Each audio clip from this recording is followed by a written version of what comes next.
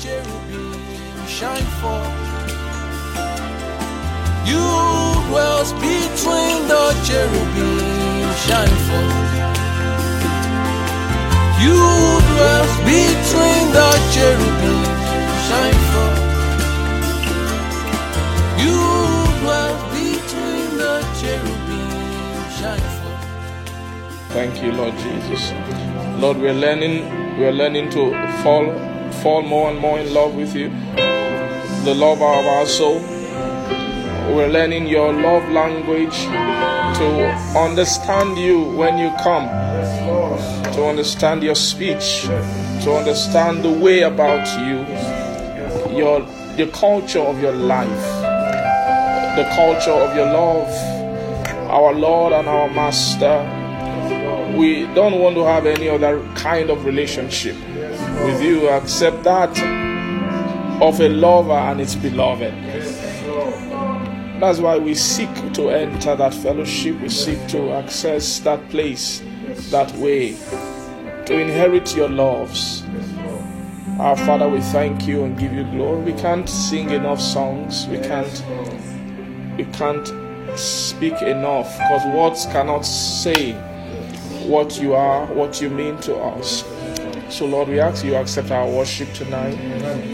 We pray that you will allow your Spirit freely to come among us and to bring a representation of your person, to bring fellowship. Father, we want to fellowship with you tonight in the Spirit and in truth. Father, we ask, oh God, let there be help for our hearts tonight. Amen. To participate fully, wholly in this baptism of love. You are immersing us into your love, dipping us into the streams of your love. May you take us so deep that we will never come out again. We will never recover. In the name of Jesus. Father, thank you for these love letters, the word of God, the scriptures, which they testify of your love and of your goodness, your kindness, and your mercy to the children of men.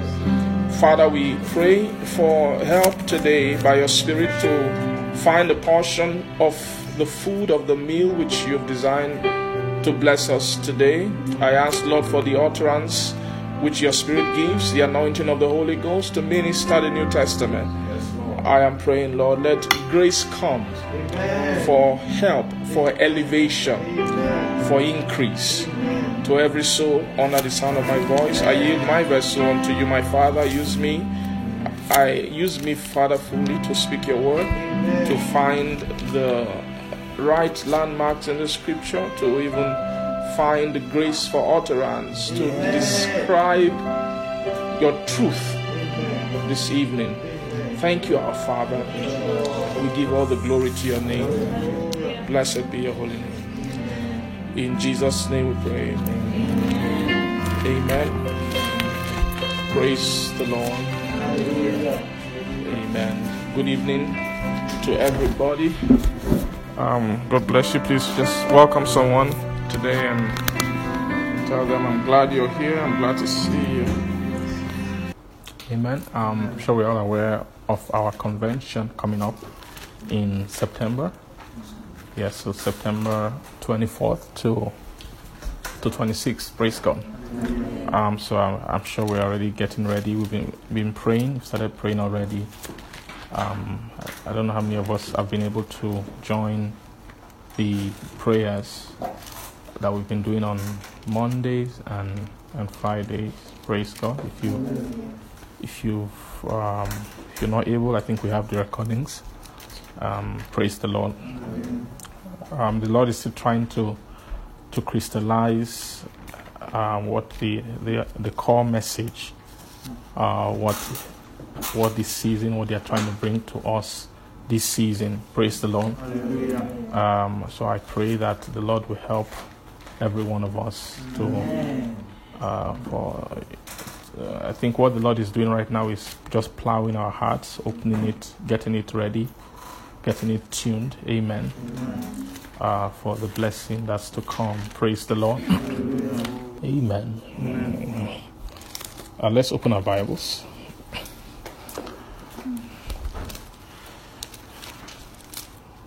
Praise the Lord. Oh, how are you? Happy to see you. Praise God. Amen. Sopranos. Thank you, Jesus. Thank you, Lord Jesus. Thank you, Jesus. Glory to your name. Hey, thank you. Thank you. Praise God. Thank you, Jesus. Let's see 1 Corinthians chapter 12.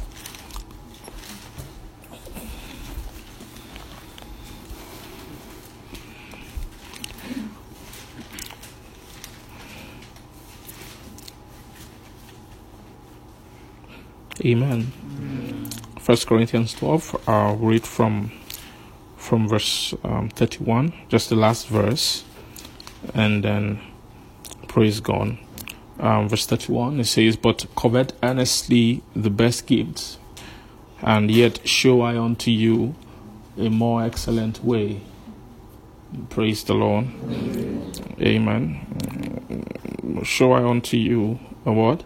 A more excellent way. And chapter 13, the last verse, it says, "And now abideth faith, hope, and charity." And now abideth faith, hope, charity. These three. But the greatest of these is what? Of these is charity. Praise God. And chapter 14, verse 1, it says, "Now follow after charity, and desire spiritual gifts, but rather that ye may what? Prophesy." Praise the Lord. So we're seeing Paul across these three chapters. Praise God. Paul, he was dealing with the church here. He was dealing with church matters. Right.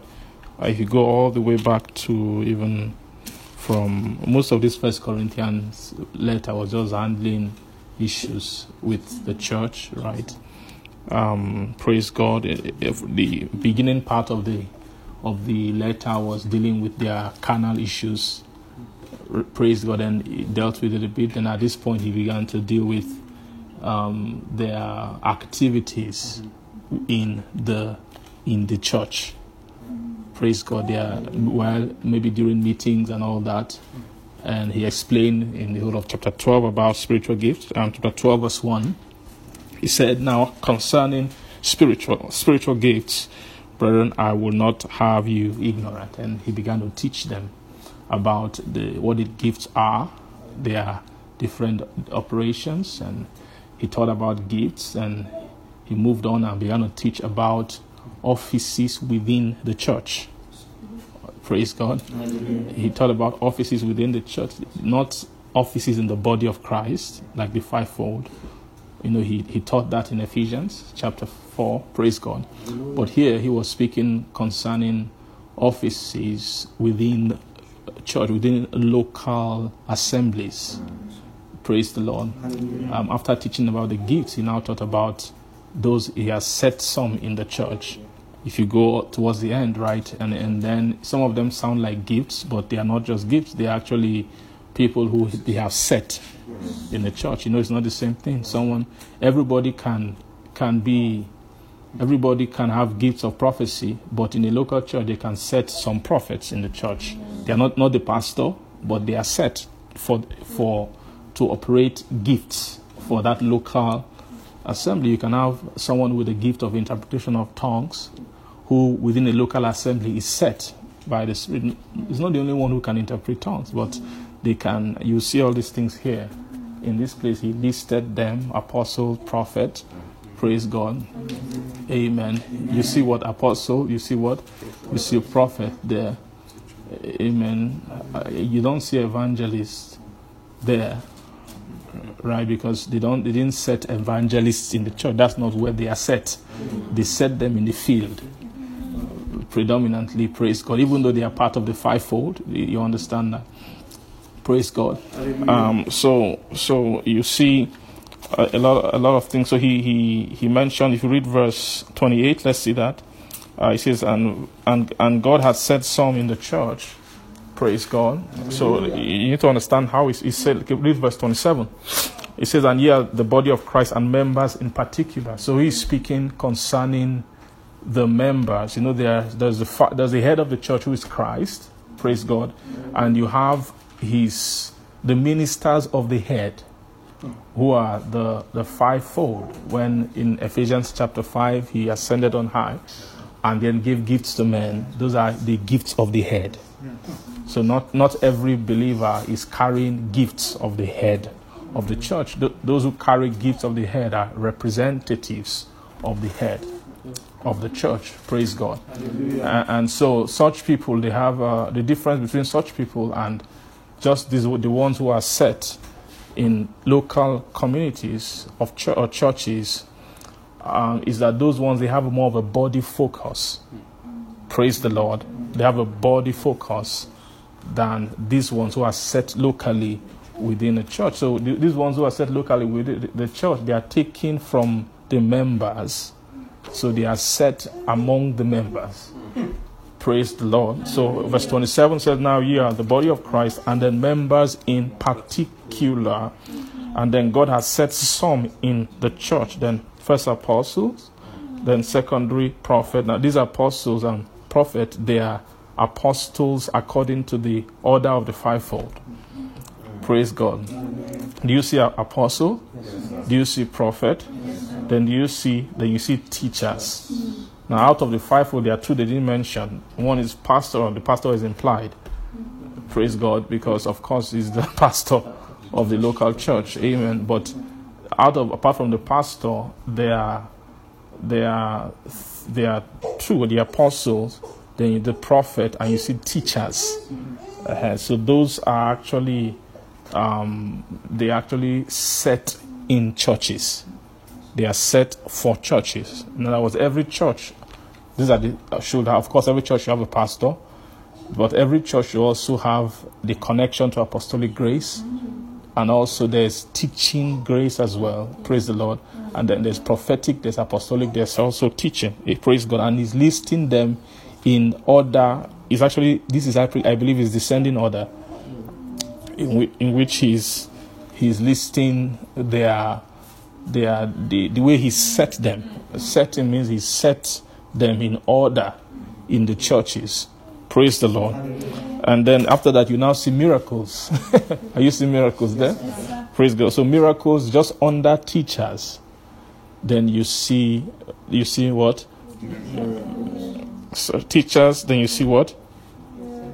Thirdly, praise God. So you see the word first, second, third. It gives you a sign of order concerning them. Praise the Lord. When you mentioned the gifts of the Spirit, you won't see first, second, third. It didn't elevate anyone above the other. He just said to one is given, to the other one is given. Given, that's gift. Gifts are given. These are not gifts. These are not given. He said he set them. First, he set the apostle. Then secondarily, so the prophet is secondary to the apostle. Praise the Lord.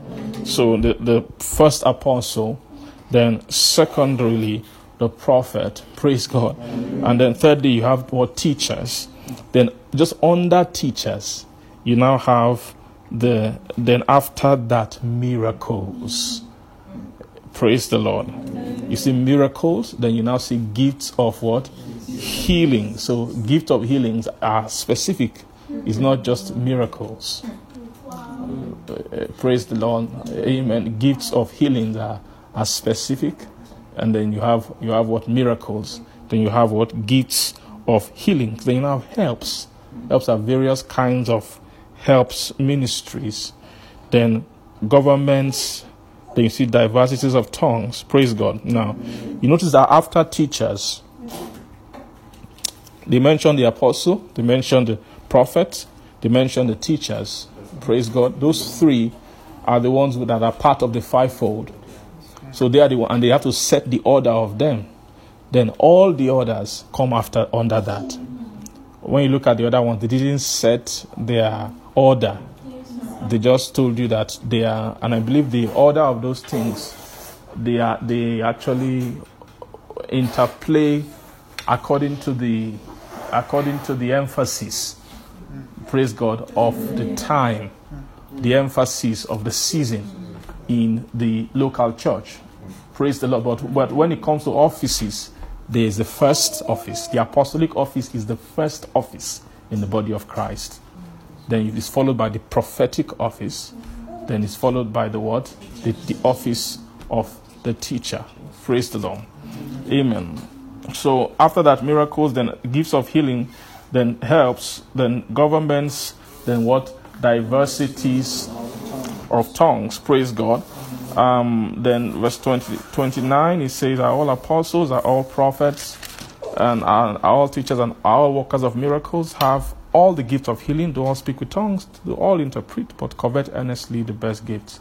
Praise God.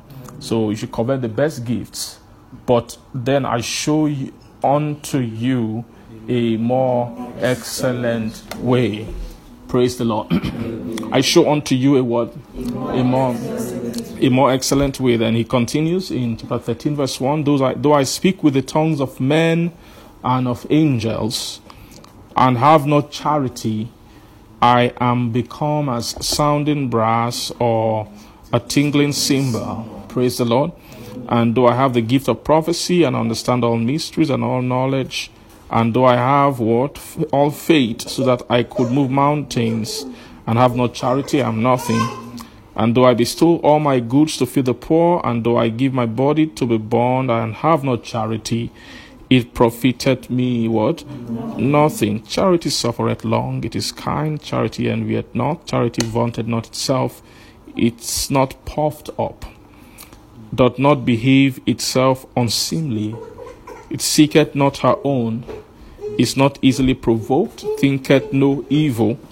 Rejoiceth not in iniquity, but rejoiceth in the truth. It beareth all things. It believeth all things. Hopeth all things, endureth all things. Charity never faileth. But whether there be prophecies, they shall fail. Whether there be tongues, they shall cease. Whether there be knowledge, it shall vanish away. For we know in part, we prophesy in part. Praise God. But when that which is perfect is come, that which is in part shall be done away. And when I was a child, I spake as a child. I understood as a child. I thought as a child.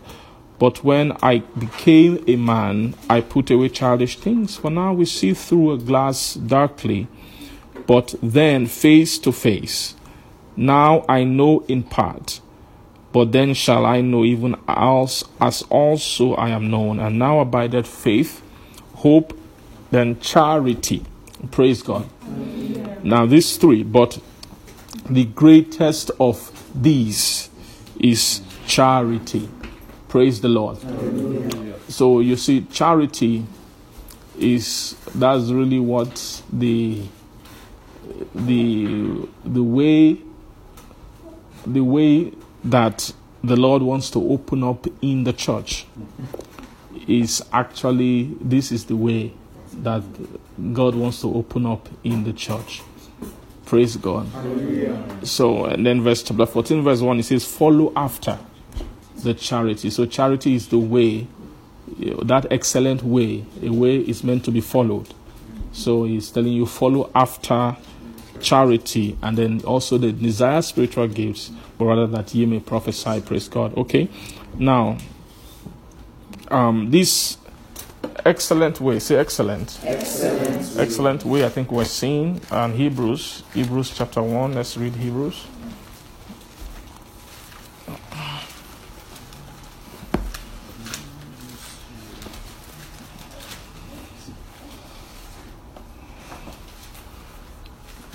Hebrews chapter 1, it says, God, who at sundry times and in diverse manners spake in time past unto the fathers by the prophets, had in these last days spoken unto us by his Son, whom he had appointed the heir of all things, by whom also he made the worlds, who being the brightness of his glory, the express image of his person, and upholding all things by the word of his power, when he had by himself purged our sins, sat down at the right hand of the Majesty on high, being made so much better than the angels, as he had by inheritance obtained a more what? Excellent. A more excellent name than they, as he had by what?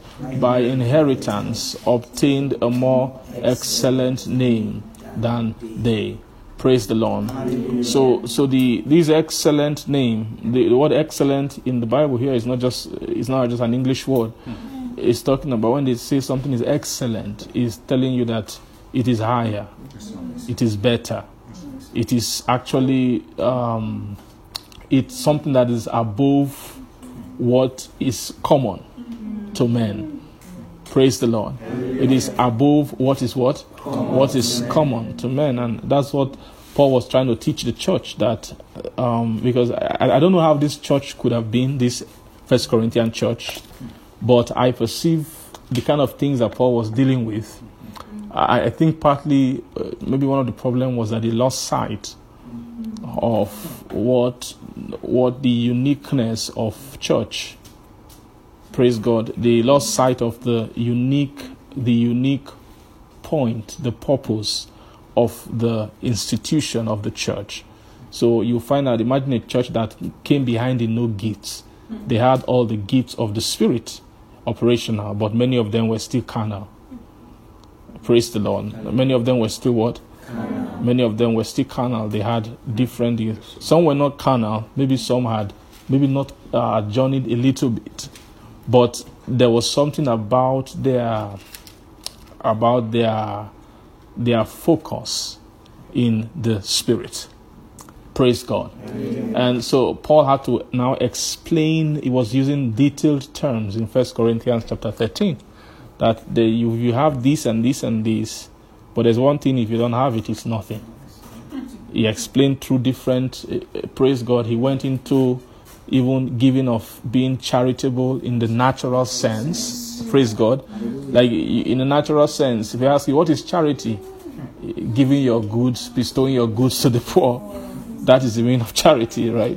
So, someone who loves naturally, so are you saying this church was doing all those things? If you look at 1 Corinthians 13, you see different churches there in what they describe. Praise God. There are some churches that their own is just gifts of the Spirit. And that is the focus, just gifts. And then there are some that don't, gifts, okay, you can speak in tongues of angels, or kudos to you. But really, it's just about giving. Christianity is just about giving, So they focus more on what? On just giving. Praise God. Amen. Then there are some who don't believe in that. There are some who believe in self-sacrifice. So don't stay in your comfortable house and be speaking in tongues or even, praise God, creating charities. No, let's go to the Middle East. Let's go to where they are killing Christians. Let's go to North Korea. Praise the Lord. And let's go on. So these are different Christian philosophies. Praise the Lord. So these are different places that churches, Christians can camp around and define Christianity about all those things. And he said, no, you can have all these things. But there's one thing, if you don't have this thing called charity, what happened? Nothing. He kept using the word nothing. Praise. And nothing is a strong word. All right? He didn't say you haven't profited much. Like they will say bodily exercise profited little. It doesn't say nothing. Little, there's some profit there. Praise God. Amen. Praise the Lord. So, amen. But when it comes to the church, these are strict languages. Paul used strict languages for anything that has to do with church, because church is not like, and it's not an NGO. It's not just something that you you do anyhow. It's not a place where you come and mix things. Let's do a little bit of this, a little bit of that. It's not a place where you come to balance things. Praise the Lord. When you want to balance things, go to the United Nations. Nations come to, let's decide, okay, talk your own, say your own, okay, how can we make peace? Praise God. But the church is not like that. Some people think church should be like that. Well, it's a carnal understanding. Praise God. It's like a carnal man is trying to use his mind to explain something that God instituted. Church was God's idea. It wasn't man's idea. It's completely, fully God's idea. What the church should look like, men don't know it. Praise God. So sometimes that's why it's not good to administer anything or to do any kind of administration in the church without the full oversight, government of the Spirit of God. Praise God. The church is purely a spiritual terrain. And if you mix the wisdom, you spoil it. Praise God. When you mix the wisdom, you take, okay, God, give me small. You bring some of your own, you will spoil the church. What you will produce will no longer be church. So Paul was showing here that there is actually a place, I think we were saying that on Monday night, that there is a place and there is a marker in the spirit where things begin to count. Yes, sir.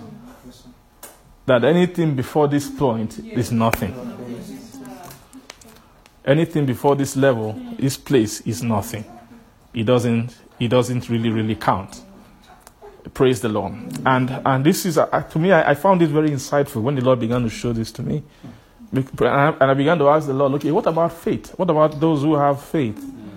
But they have not, they don't have love yet. They don't have this kind. They even have some love. Let's say they have faith in the Lord Jesus, praise God, and they have love to all the saints. You know, Paul commended some Christians who had those things. The Ephesian church, the Colossian church, praise God. He commended them, and then he began to pray for them. And you know, Paul did not dwell too much on that. It wasn't really too much of a commendation. He just mentioned it that, wow, I heard that you are doing all these things, your news has traveled abroad, but then I began to pray for them. Praise the Lord. And what was he praying for them? The God of our Lord Jesus Christ, the Father of glory, will grant unto you the spirit of wisdom and revelation, the knowledge of him, that eyes of your understanding, being that you might know hope. Now, what is hope? Hope is the transitioner. Hope is what transitions men into the realm of significance. It's hope that makes things. It's when hope is born. Say it again. Hope is what opens what? The sight of it. Hope creates the awareness of inheritance within a soul. Amen. So the purpose of that sight is that hope, you may know the hope of his calling, then the riches of the glory of his inheritance in the saints. Praise God. The riches. So I now began to say that somebody who only has faith has not inherited anything. Amen. But even having faith is a great feat in the spirit. Praise God. And it's good you have faith, but you've not inherited. You've not inherited it. Praise God. It's not you don't have the properties in the spirit. I mean, if faith is not the nature of God. A soul can have faith, but not have the nature of God. Faith is what you use to get God's nature. So until you have God's nature, you don't really have it. You don't have anything.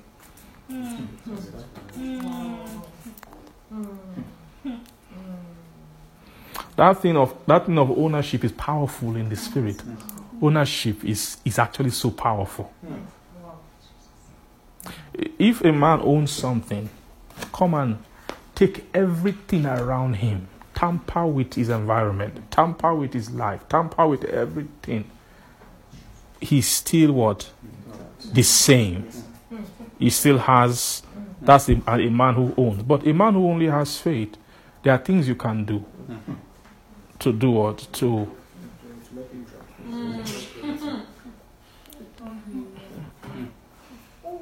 praise God. Praise the Lord. So amen. There is a realm beyond faith that soul needs to come into. Is the realm of inheritance. So, and that's what happened to Jesus. They say, as he had by inheritance. Do you see that? Not by faith. Jesus did not obtain a more excellent name. Just is not the name he has is not a faith in him. That's one of the error of people who claim things by faith. I am immortal by faith because I declared by faith. I am God's. I am seated on the throne in heavenly places by faith. By faith. That is a lack of understanding. Well, let's even assume that you can have that thing by faith. It's not yours still. And most of them they don't even have it by faith. Because faith is not your psyching. You psych yourself till you can see yourself sitting on the throne. Maybe you say it every day. Throne me, God throne every day. And then you psych yourself. Some guys think that the more they say it, the more that makes it happen. Profess it, declare it, claim it. If God's throne can be claimed like that, then you're not the first person who will get. There are guys who have come before you who can claim anything, who would have claimed everything. Praise God. Amen. So it's not like that. There's a way of ownership in the spirit, and that's what the Lord wants to open up to souls. And that is a skill that the soul must have, how to come into inheritance in the spirit. And that's how they train the Lord Jesus Christ. They say, come and inherit what men cannot see, what men cannot find, what men cannot. He had a unique sight. They call it the mind of Christ in Philippians chapter 2. Right? So let this mind be in you. Is a particular mind. Is the mind of an inheritor. Now, when he came, he counted not robbery to be equal with God. He humbled himself, took on the form of a servant. That is all skill of inheritance. He humbled until he found himself in fashion as a man. Then he began to humble again. Praise God. Then he continued and became subject unto death, even the death of the cross. Praise the Lord. Then therefore had God highly exalted him and then given him a name far above. So you see that process of how he was exalted, he was by inheritance. So when he was in flesh, he was carrying out the activity of inheritance in the flesh. Amen. Am I making sense to you? So that's what Paul is telling this church, that thank God for all these things around you. But there is something called there's a more excellent way. I show you now a more excellent way. The way that excels. The higher way. Praise God. The way that is higher. Praise God. Than all these other things. And I think I was mentioning before that it's not every Corinthian who was carnal. Praise God. If all of them were carnal, I don't think there would have been a church for Paul to come and be writing to. They would have scattered since. Praise God. Praise the Lord. Maybe I think that because when you read this conversation, there's mixture in the Bible. Sometimes he will say some things that pertain to the more spiritual of them, and then some things that pertain to those who are still more carnal of them. So some of them here must have come into the faith of Christ already. Many of them must have come into faith of Christ. Though you see those who have understood. You see, he's speaking about even though you have the gift of prophecy and understand all mysteries and all knowledge, and though I have all faith so that I can move mountains and have no charity, praise the Lord, I am what? I am nothing. Praise God. Hallelujah. So this inheritance in the Spirit is what God wants to make souls to become very, very effective at. Of course, what do you need to inherit? You need to inherit what? What's that? The nature of God, right? Yes, you need to inherit the nature. How many of us understand that? Praise God. And so to inherit God's nature, the way of inheritance has to open up, right? The first land you inherit is Christ. Then you inherit God. Praise the Lord. I think on Monday we also saw 2 Peter. Let's just read that again.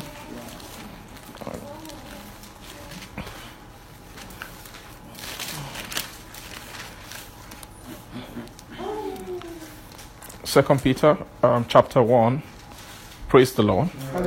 It says, Simon Peter, a servant and an apostle of Jesus Christ, to them that have obtained like precious faith with us. So they have already obtained. They've obtained like precious faith through the righteousness of God and our Savior Jesus Christ. And grace and peace be multiplied unto you through the knowledge of God and of Jesus our what? Our Lord. So grace and peace be multiplied. They've obtained like precious faith, but something needs to be multiplied. And anywhere you see the word multiply is for the purpose of inheriting. Praise the Lord. Everywhere you see what? It's for the purpose of inheritance. The first time you saw the word multiply in the Bible is for that. That's what is for that purpose. Replenish the earth. Right? Be fruitful, multiply, then replenish the earth and subdue it. Are you seeing that? So that replenishing the earth, you need to multiply, to replenish, and then to subdue. Say subdue. Subdue. Praise the Lord. Hallelujah. Amen.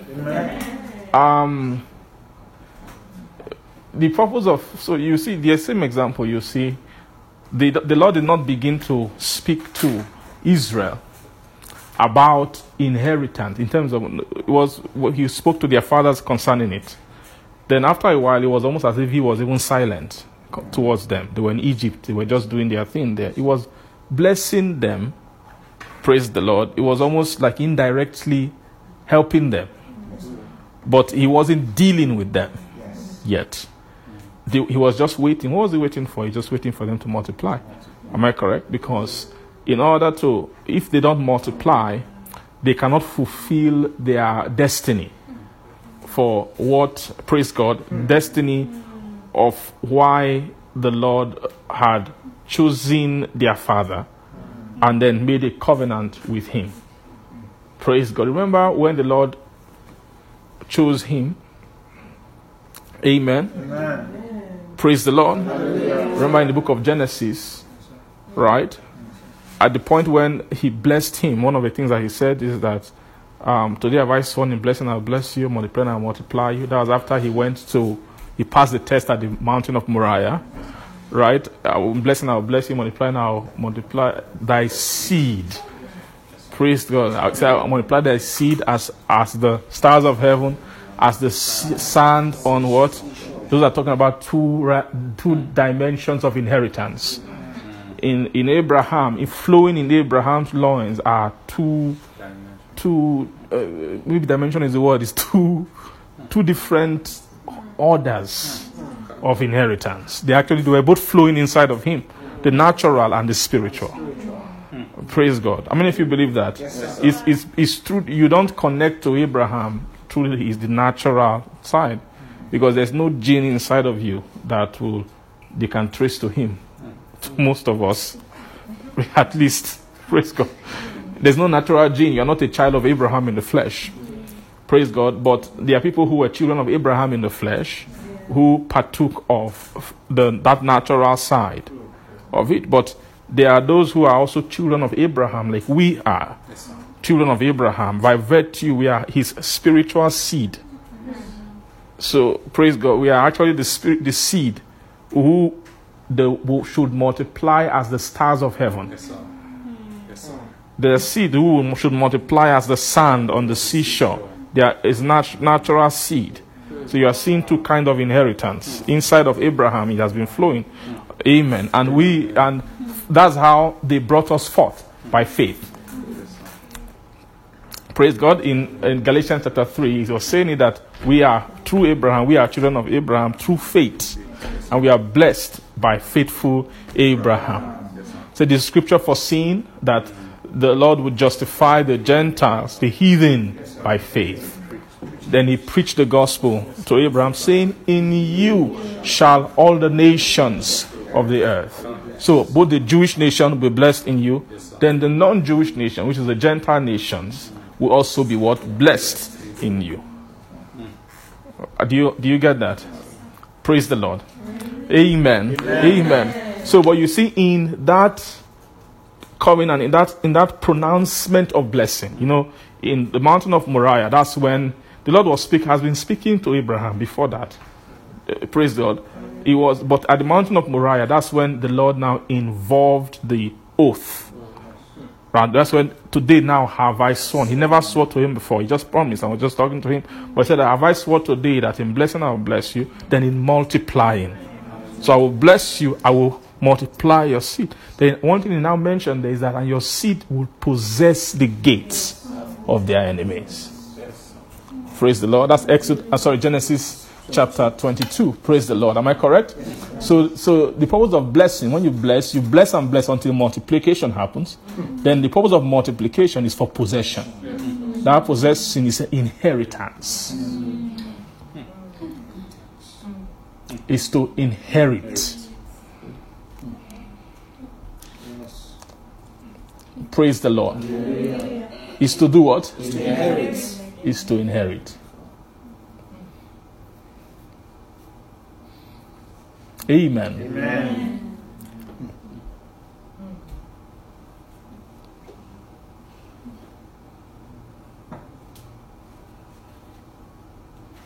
Your seed will possess the gates of who?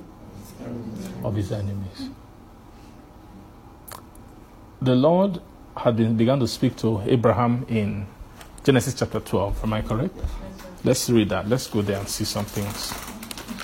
In Genesis. Amen.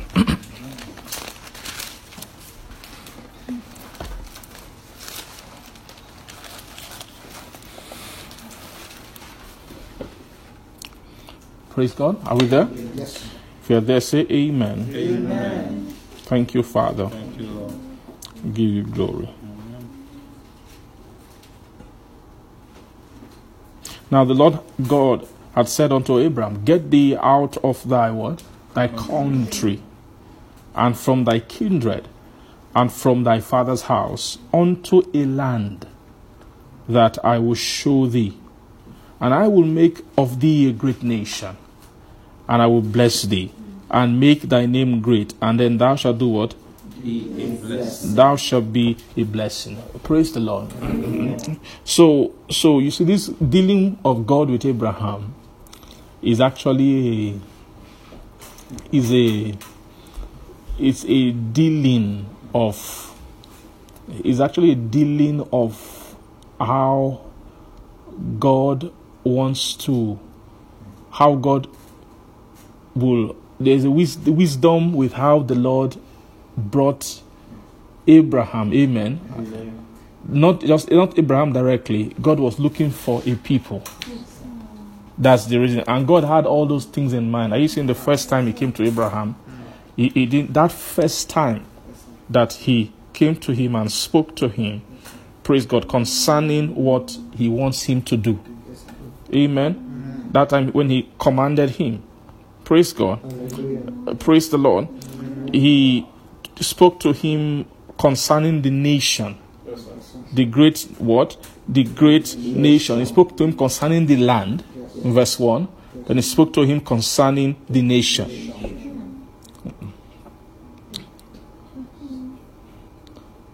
Amen. Amen. Now, you might just say, land, nation. What is it about land? I want you to just imagine this thing. So, why is God so crazy about a land? About, praise God, some people go into a land.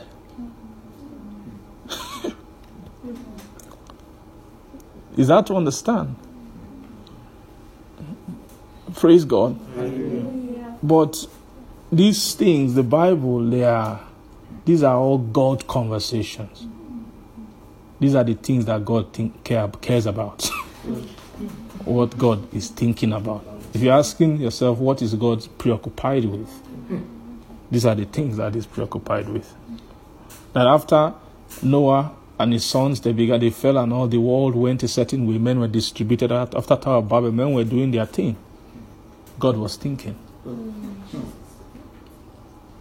Praise God. God was thinking, and He was thinking and watching until He found one man called Abraham. Means God had a plan the whole time.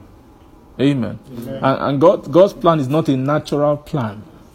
God's plan. That's why some people make mistakes. They are thinking about Israel, that land. They are planning of how will they go and rebuild the temple, and then maybe they feel like all of us in the world will go to Israel and be waiting for Jesus to come. It's not that. Amen. It's God doesn't think like this. You know how we think, straight like this. Anything that is not in this eye of this range of vision, we can't see it. We think one thought a time. Some of us think one thought a second. Maybe some of us think one thought a minute. Praise God. But God is not like that. God can be doing one thing, and that one thing is a million things at the same time. That is His capacity. God is a spirit.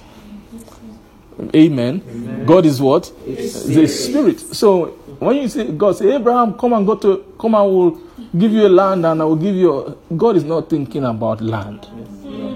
Right? But there's something about the land that speaks concerning the mind of God.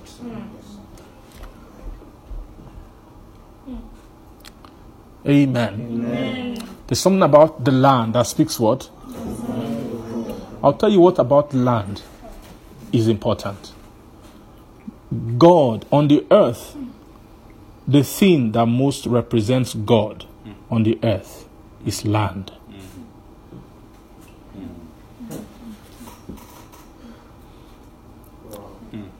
Amen. The thing that has the most characteristics of God on the earth is land. In terms of in the natural world. Do you get what I'm saying? If you ask me, what is the one thing that, if a real thing, I don't mean buying stocks or anything.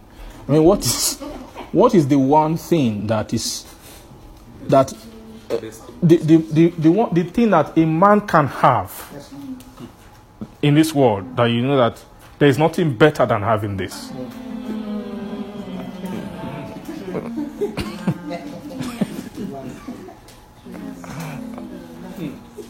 That when the man has this thing, he's, I have, yes. Land is the summary of possession. It is what you have on the earth. The thing to have. And land, there are many ways like land and God. They are just metaphors of each other. God is a land. The land is like God. Land is what you live on. Is what brings the food you eat. The shelter, even in the natural way. Now we are the ones who have changed things. That we now use. Praise God. But even the house we still build is still wood. It's still the ground that brought all the resources that we used to make the house. But if you want to go back to the original pattern, they were not building houses. The house that Adam was living was interwoven, was prepared on the land. Like animals in the places where animals live, the land has already designed it. Praise the Lord. The land, you get the food, shelter, so livelihood comes from land. Land means life. It's like everything. Do you see that? Are you seeing that? So that thing called land is when you say possession, inheritance. Land is the real typification of what an inheritance is, what a possession is. Are you understanding that? So when God is saying, come out of thy kindred, so there's something greater than your father, than your country, your own kindred, your own father's house and all that. I want to move out of those things. I want you to go to a land that I will show thee. A land that I will what? Will show thee, and I will make of thee a great nation, and bless thee, and make thy name great, and thou shalt be a blessing. Praise the Lord. So amen. Amen. That's why you understand the whole journey of Israel. You need to understand what the whole journey of Israel, because their whole journey is a metaphor or a type of the journey, the spiritual journey, praise God, of a soul. So the way the Israelite, God wanted to bless them and then move them and then make them journey to inherit a land. That's how every soul should journey to inherit a land. And the land which soul inherits is not land you build house on. The land the soul inherits is God.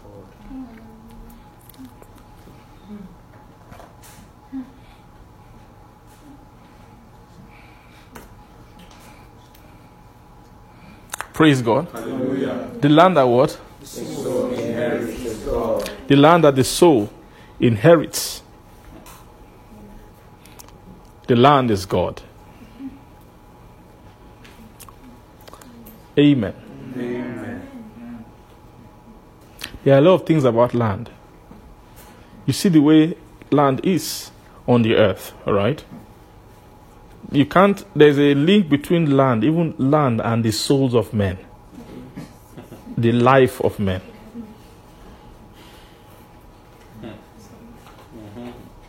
How many of you know that? How many of you know that if you really, really, really have wealth and you want it to stay, God, it's one thing you should buy.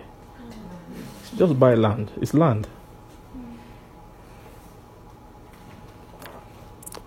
Am I correct?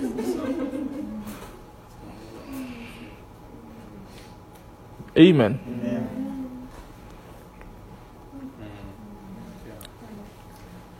So, and when you check through through history, going back a long time, even to this time of Abraham, there's something about land and men and souls. That land, the transaction of land is a blood transaction.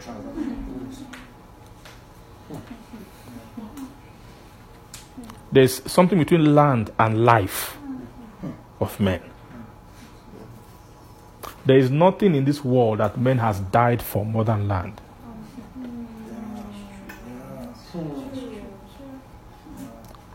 There's nothing in this world which men have fought for more than land. Land calls for blood. Land looks for blood. It asks for blood. When you see a land, the land is called, who's going to fight for me? Oh yeah, come. Who's going to die for me? Come and fight. There are a lot of cultures and nations in the world where men cannot resist the call of land. They kill each other. Who is talking is the land that's calling. That's the nature of land. Land. What does the land say? The land is saying, who is worthy of me? Who is worthy to? Do you think it's ordinary? It's not ordinary. Shall I tell you guys something? There's hardly any land in this world as you see it now. And when you go there and you see, oh, you guys are living here now, trace them. They are not the first person who are living there. Somewhere, somebody killed somebody. How many of you know that? Yes. You know that? You know, in the US now, what's one of the issues right now? They say the Aboriginals say, no, you came here, you killed all of us. This was our land. Am I correct? That's one of the things they said. They said that the Europeans came, Christopher Columbus, amen, came and what? Genocide and killed everybody. And they blamed the man. The people bastardized the man. They say this man was a wicked man. He was a genocidal maniac who came and slaughtered all the Indians. But they did not realize that you see those Indians who he killed, what they've been doing for hundreds of years is killing each other. So the ones who he met there, they're not the ones God created. How they got that was that they killed the people. And they've been doing that for generations and generations. So there is no land in the earth that is free of blood, that men didn't die for. Are you getting me? Yes, So land calls for the life of man. It calls for amen. Are you getting the sense of it? So in this time when God was saying, a land that I will show you, the land that he's talking about, it wasn't empty. Yeah. Actually, an example of what I'm saying now is right. It's not too far from here. Praise God. How many of you remember that Abraham and Lot were journeying together? Yes, sir. Very harmoniously, family, very loving, enjoying life, family life together. They move into a certain terrain where they saw a land who had a strong voice. What was happening? The land began to call them. After a while, what happened? Their families, their headsmen began to fight, began to kill each other. Just automatically, they just started by what? Just sighting of land. Because when you see land, you see future, you see destiny. Land speaks to a soul in a way. When you see a land, you see opportunity. You see the land will be telling you what. Imagine what you can do with me. And one of the things they saw was that let's see that place and let's read it.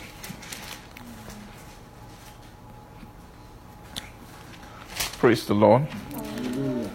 That's the next chapter. Let's read from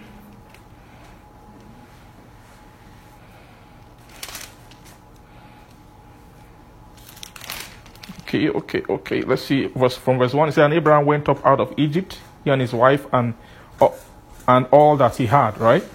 And Lot with him into the south. And Abraham was very rich in cattle, in silver, and in gold.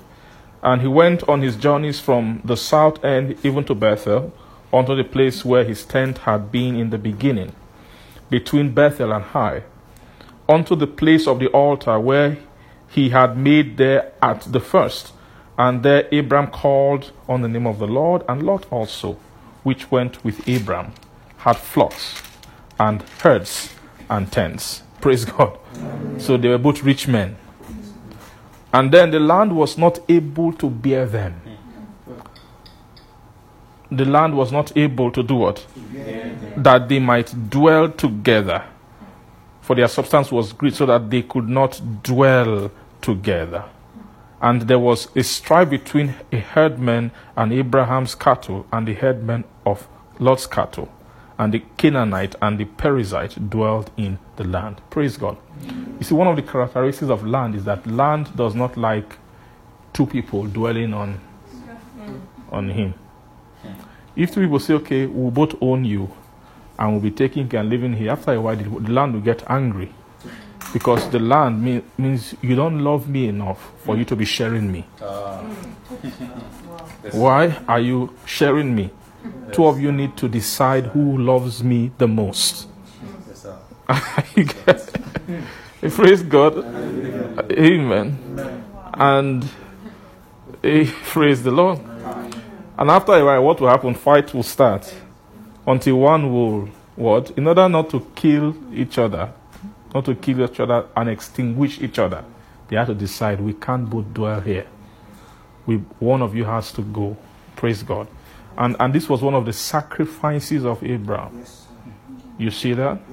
One of the sacrifices of Abraham is that Abraham was able to overcome the love of this land. Are you seeing that? Why was he able to overcome of this land? Because there's something about him that he was a faithful man. Right? Because this is not the land that was promised to him.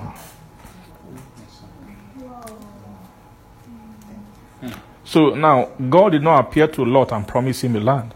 So it's very easy. Right? Let's read on. Praise God. And there was a strife between the herdsmen of Abraham's cattle and the herdsmen of Lot's cattle. And the Canaanite and the Perizzite dwell in the land also. And Abraham said unto Lot, let there be no strife, I pray thee, between me and thee, and between my headmen and thy headsmen, for we be brethren. Is not the whole land therefore before thee? Separate thyself, I pray thee, from me. If thou would take the left hand, I will go the right hand. If thou would depart to the right hand, then I will go to the left. And then Lot lifted up his eyes. Amen. And beheld all the plain of Jordan. And it was well watered everywhere. Before the Lord destroyed Sodom and Gomorrah, even as the garden of the Lord, like the land of Egypt, as thou comest unto Zoar. And then Lot chose him all the plain of Jordan. It means he chose for himself. And Lot journeyed east, and they separated themselves from the one from the other.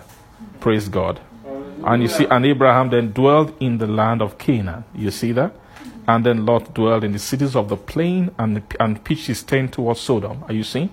But the men of Sodom were wicked and sinners before the Lord exceedingly. Now listen, watch something. Then verse 14.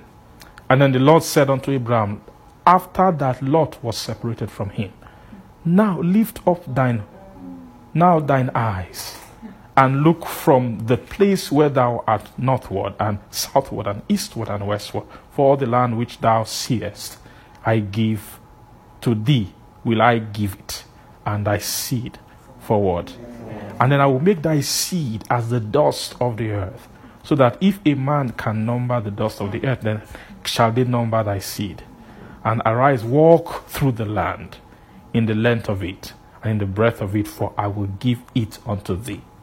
Then Abraham removed his tent, and came and dwelt in the plain of Mamre, which is in Hebron, and built there an altar unto the Lord. Amen. Are you seeing something here?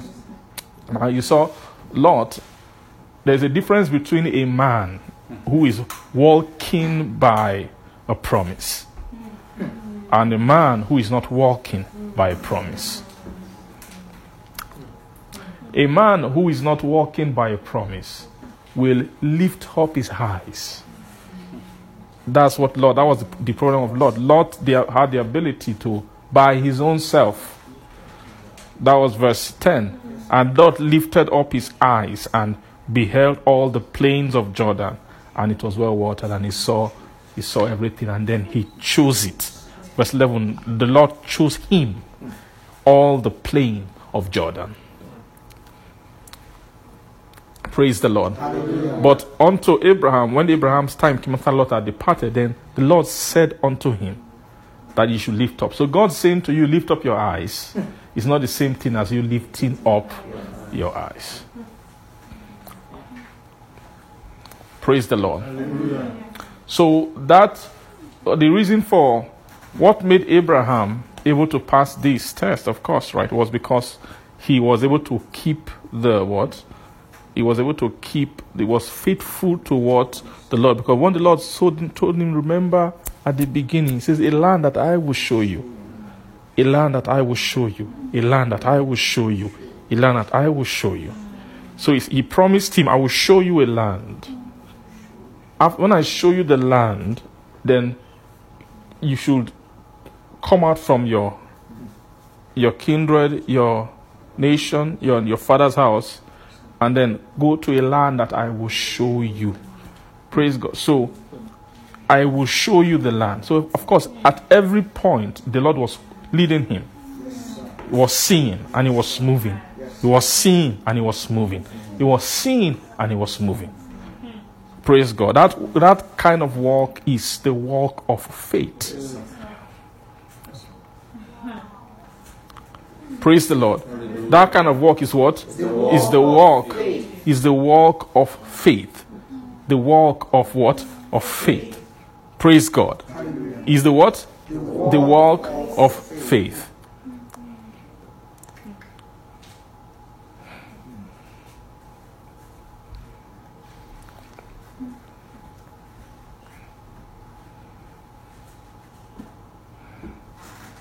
So a soul will not inherit the right thing if he doesn't see the right thing. That was the prayer of Paul for the Ephesian church. He will grant unto you the spirit of wisdom, revelation, the eyes of your understanding being enlightened, so that you may know what is the hope of his calling, and then the riches of the glory of his inheritance in the saints. So your eyes must sight the riches of the what? Of the glory of his inheritance in the saints. Praise the Lord. Amen. Amen. So it means that Abraham went to Canaan. He walked by his feet to where? To the land of Canaan. He walked there. The Lord showed him the land. When he got there, the Lord actually told him, with your feet, you need to begin to walk. Now, how many of you believe that after he walked and walked and walked with his feet, he didn't own the land?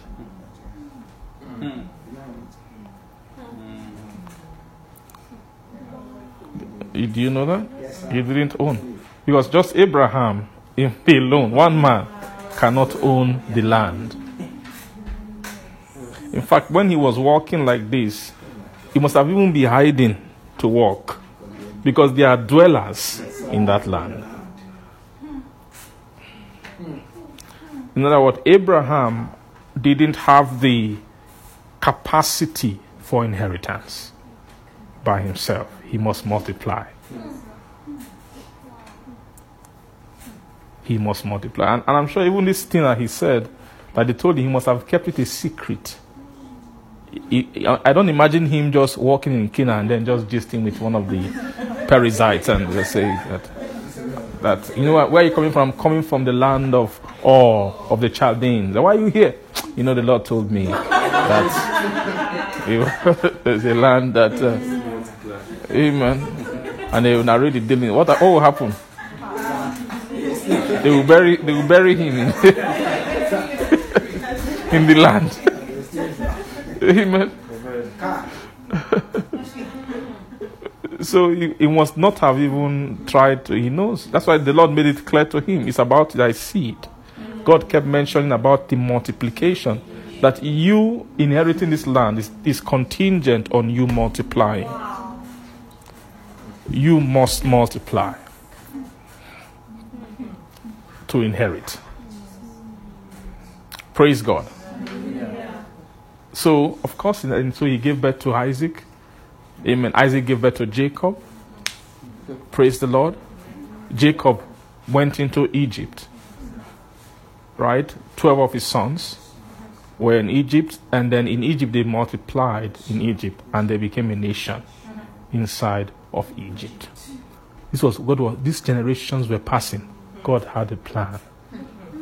God was still thinking about the land. He was still thinking about the land. I mean, if you know that God is still thinking about the land.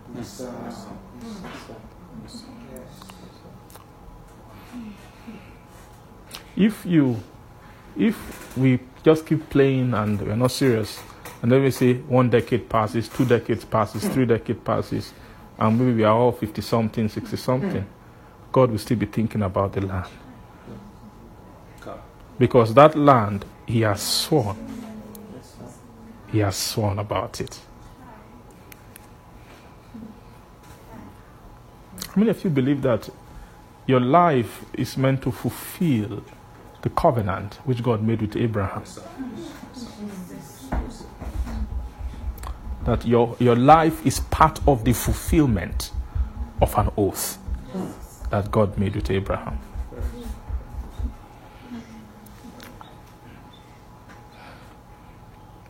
Praise the Lord.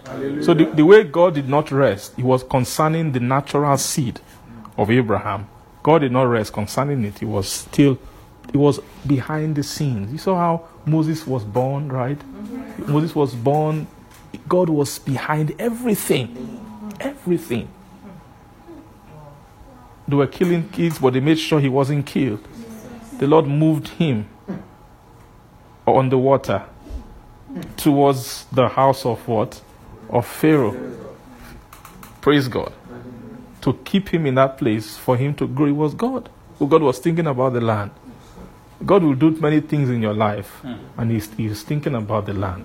And sometimes I ask myself, why did God allow? Why did God? You know, when you think back in your life, you realize that there's an invisible, there was something.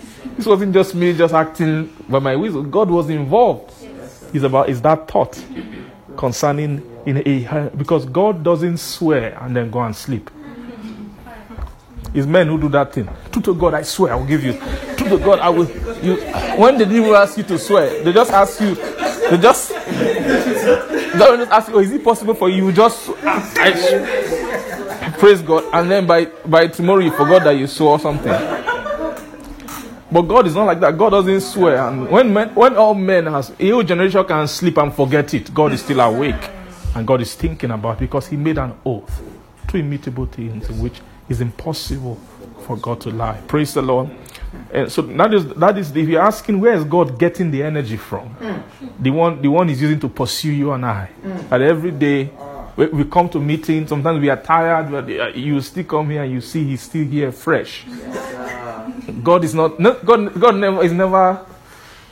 They've come again. Let's see. No. When you smell the intensity of the Spirit, at every moment there is a refreshing of God's heart towards what He has sworn concern. He is not a man that He should lie, neither is He the Son of Man that He should what? Repent. In whom there is there's no shadow, no variableness of neither is there shadow of turning with Him. He doesn't think about turning. Amen. He is steadfast concerning saving man, making man to inherit the land which He has what? Which He has promised.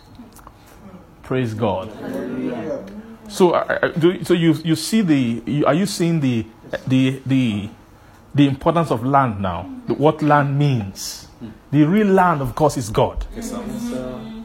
That's why the way He takes Himself seriously, in terms of Himself being a destination for you, how seriously He takes Himself, that's how seriously He was taking that land of Canaan. That when it was time, Pharaoh, let my people go. Praise God. Pharaoh thought it was a joke. He thought this was just praise God. Pharaoh thought that, you need to understand who a Pharaoh is. In that time, at that time, Pharaoh was at every phase of ancient history, there were nations those nations were the owner of the earth. At that time, it was Egypt. The way Babylon was at a time, that's how Egypt was in that time. So imagine a man coming to tell you Pharaoh. Pharaoh is a god on the earth. Praise the Lord. And that's not that just God. He experientially, he is a god. Because he has finished every other kingdom. There is nobody else. Praise God. And then Moses came and said that,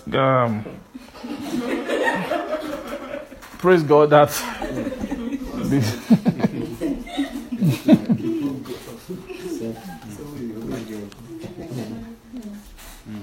praise the Lord. Hallelujah. Praise God. Hallelujah.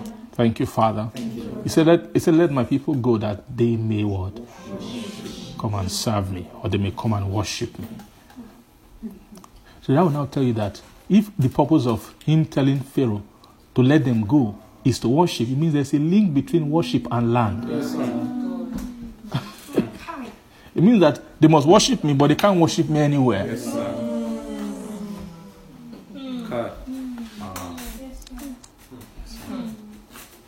Many of you believe that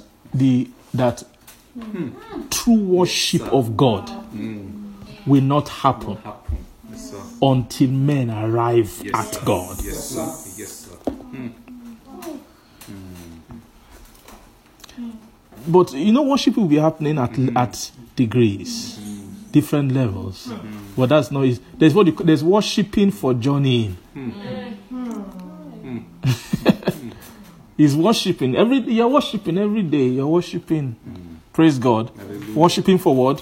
For journeying. But that worship for journeying is for the actual worship which should happen in the land of inheritance.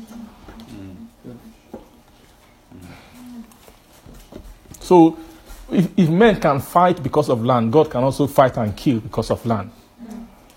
And God began to deal with Egypt and deal with Pharaoh. Let my people go that they may come and worship me.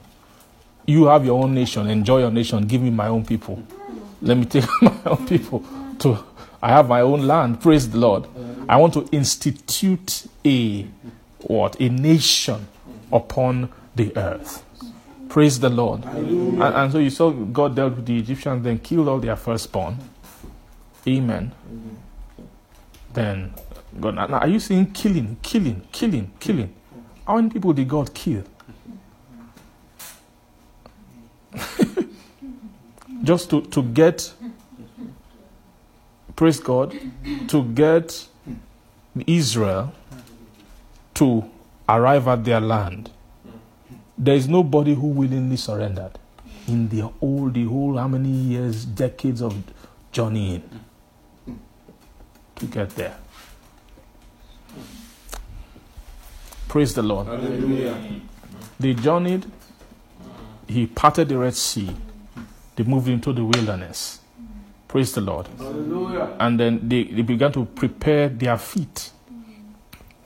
Are you seeing this? Now, I want you guys to see something. That this whole conversation about land, inheritance, this is all a love conversation.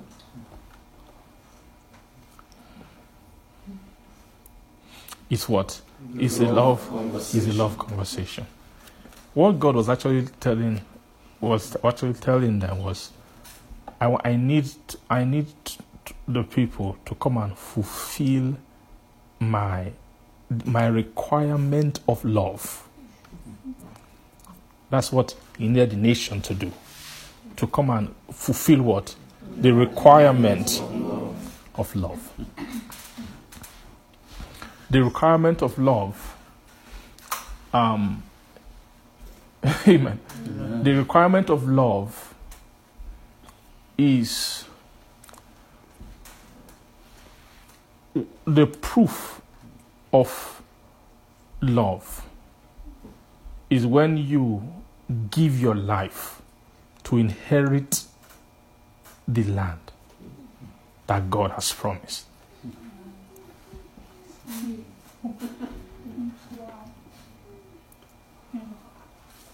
When you give your life, you must, that journey of wilderness, that is, put your life on the line. That was the calling of Israel. That is their whole destiny. Want to elevate you as a nation above the earth. Your elevation won't be by title. That your father's this, your father's that, so therefore we'll make everything easy for you. Come, no. Is that you are going to fulfill something that men cannot do. Do you get that? That men will not naturally do, which is put yourself on the line, come out of Egypt. So when you're coming out of Egypt into the wilderness, of course, you are coming you are moving out of comfort. Praise the Lord. Into the terrain of death. Yes, sir.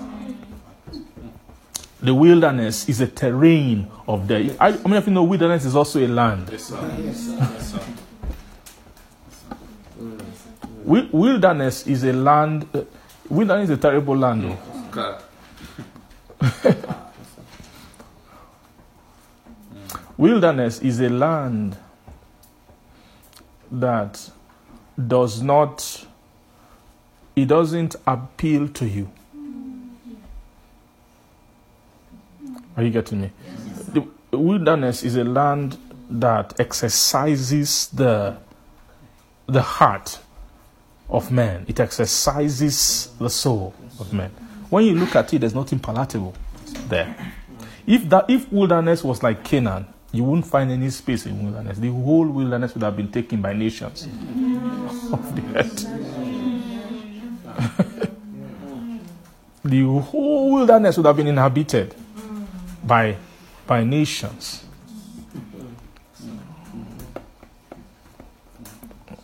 Praise God.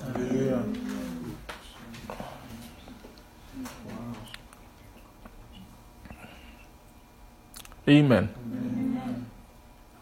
Do you know how many of you know that Christ is the wilderness of God? Christ is that land that nobody wants. But you must pass through him.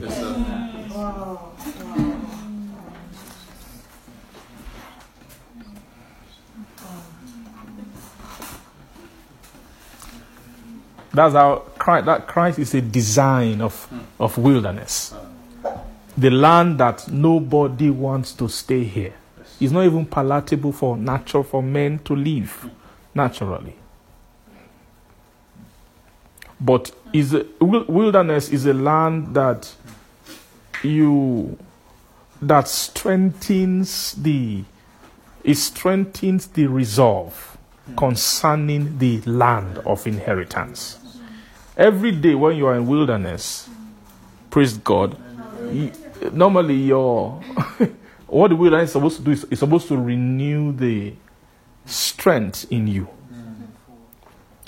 It's actually preparing the heart to be strong, to make war, and to fight. Praise the Lord.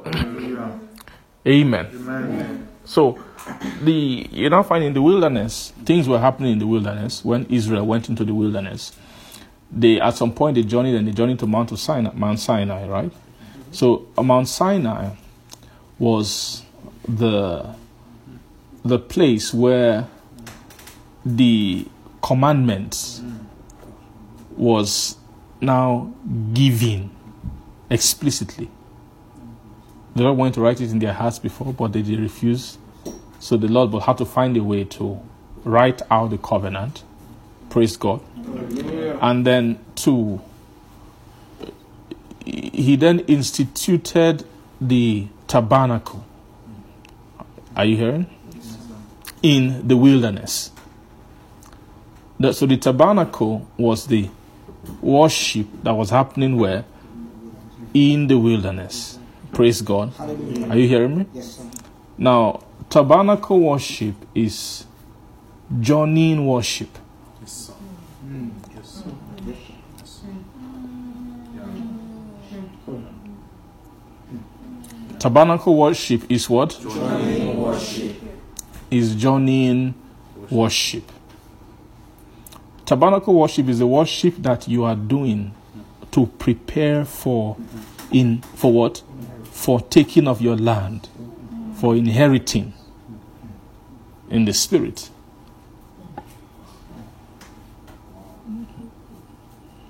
Are you getting me? Yes, sir. Mm-hmm.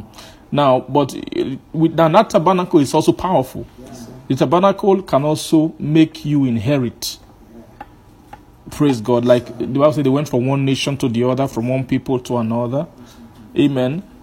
When it got closer to the entrance of the land, the promised land, they now found out that there were nations around that area. Still almost wilderness. Are you getting me? Are you getting me? Almost, there's wilderness is interesting. It's almost like plain wilderness. If you look at the map, look at the terrain of how that place is. There's wilderness where there's nothing grows, nothing. Then when you began to move closer to the promised land, before the promised land itself, one of the places you get, they call it the plains of Moab. Praise God. Before you get to even the land of Canaan, there are those regions where there are, praise God, amen, just before the Jordan. So it means that those regions, is not just a dry land anymore. You've got into a place where you've gone to the region where there are inhabitants who, if you must pass, you must make war. Yes, sir. Yes, sir. Those realms are the realms of love. Yes, sir. Are you seeing that? He's still Christ, but there is that you've gotten to a point in Christ where there is now the requirement of blood. You should have been strengthened enough that this is where bloodshed begins.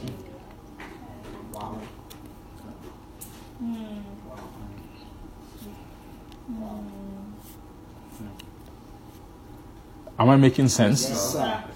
Am I making sense? Amen. Amen. Now, what the purpose of worship, like there is worship which God really, really desires. It's really the worship. It's not worship outside the land. It's worship inside the land. Now, the difference between worship outside the land and worship inside the land is that outside worship is tabernacle worship, but the inside worship is temple worship. It's different.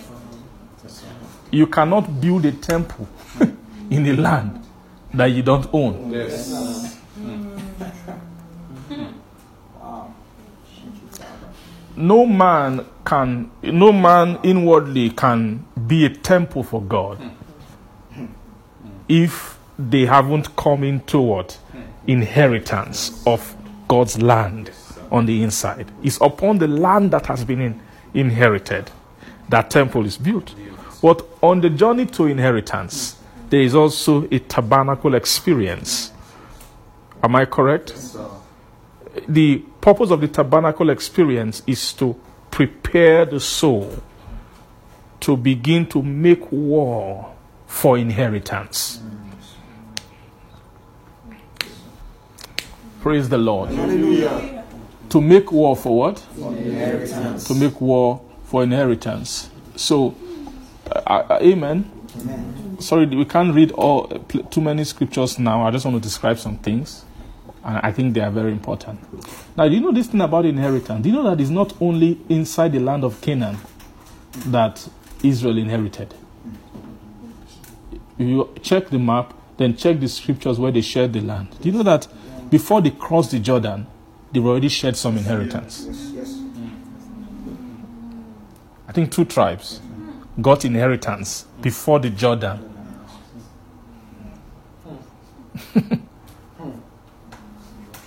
Before they crossed into the land. So you are seeing the realm of inheritance begins before. So it means that there is a realm of inheritance in Christ.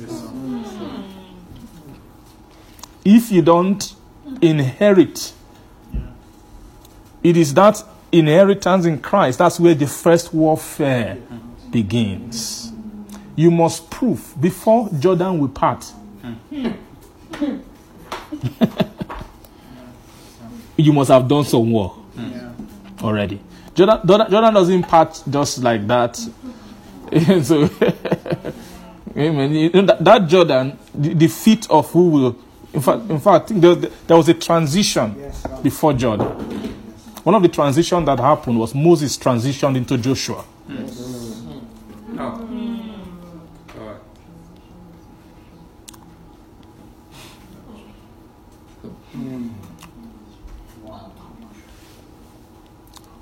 That thing was a ruthless thing, to be honest. That what happened in that. It tells you that there's a strict criteria.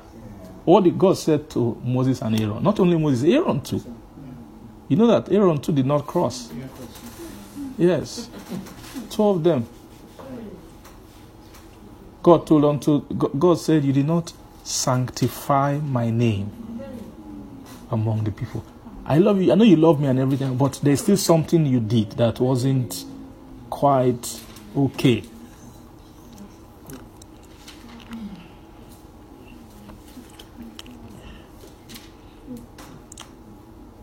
That was accuracy. At that point, they got to a point where there had to be accuracy. That there's a testing of the heart. Are you getting that? There's a what? There's a testing of the heart.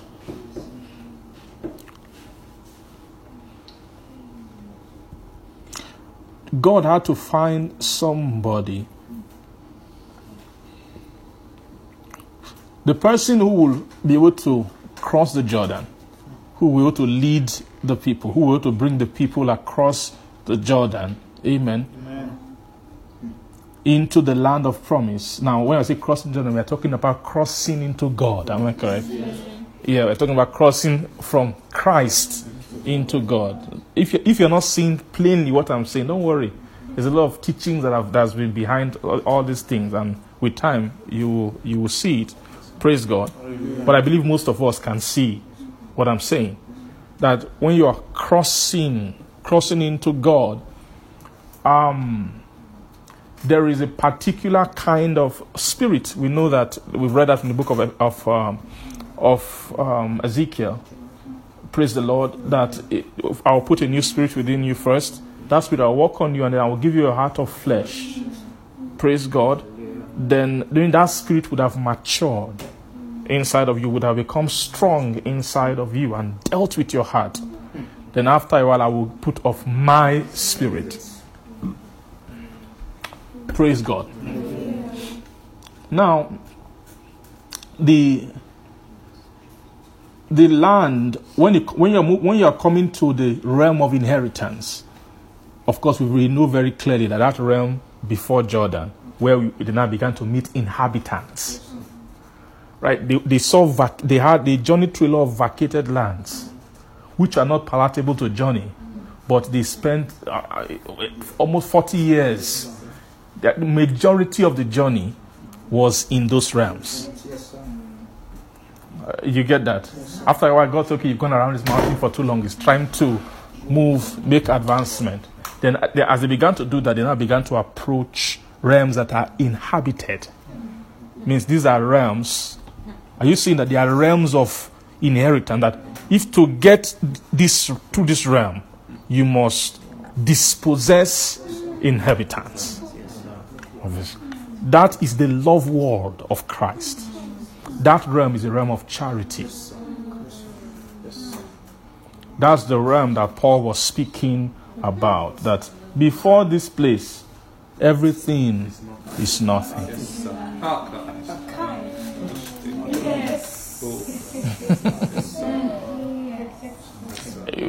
You've journeyed through the world. Also, you tried. Some of you died, everything. But imagine you ate manna and everything. Am I correct? That thing seems like a beautiful story. They could have even ended it there. It'd be a wonderful story. But if you ended it there, they have nothing. They are still a destitute nation in the wilderness. They don't have a home. They don't have a land. Even though to a degree, they are those of them who were still remaining. Were still some of them were still a people of faith.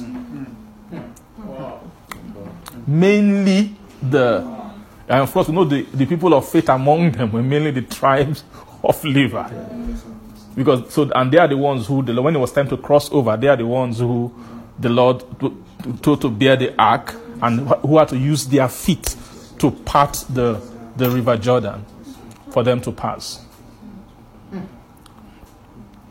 Praise God. Hallelujah.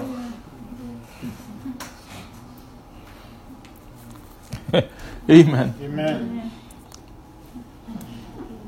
So you need there's a kind of a spirit for an inheritor. Is a different framing entirely.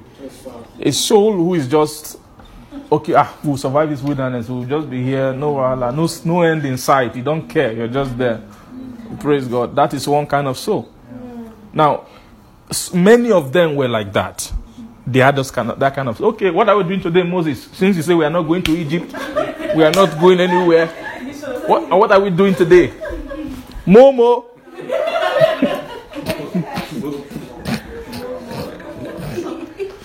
They lost sight of what? Inheritance.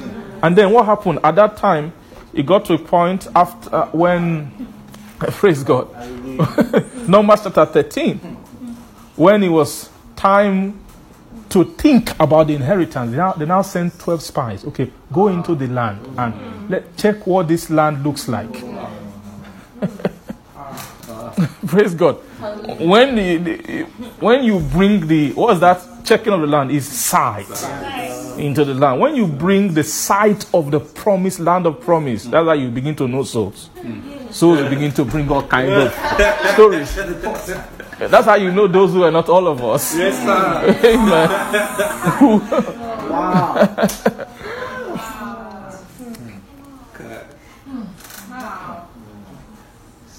The purpose of that journey into the promised land is to test the spirit of the people.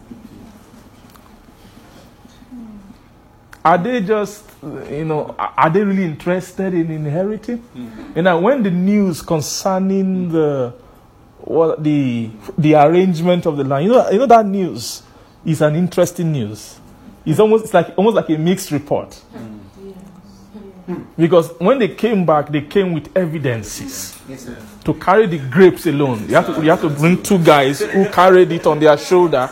Just grapes, so not anything. They had to hang everything in. They brought grapes, they brought the figs, they brought the pomegranates, praise God, out of the land. What are those things? Those are the love fruit. The love fruit. What it is like when you are hearing message of salvation, describing salvation, describing redemption, describing immortality. Such messages like these conventions that we just had now. They are such messages. What are they doing? They are describing the land. Such messages test the spirit of your heart.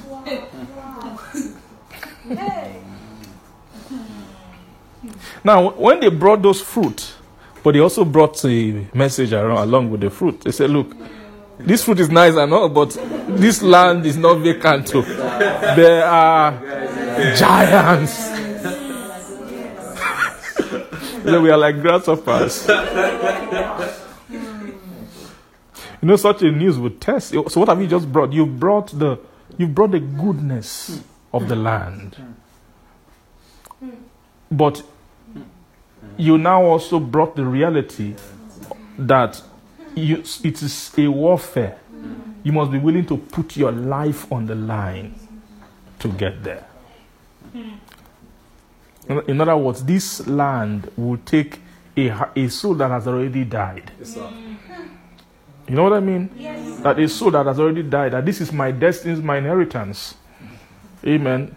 So, the way they put it in Numbers chapter 13 is that there was a guy called Caleb, that in whom was a different spirit.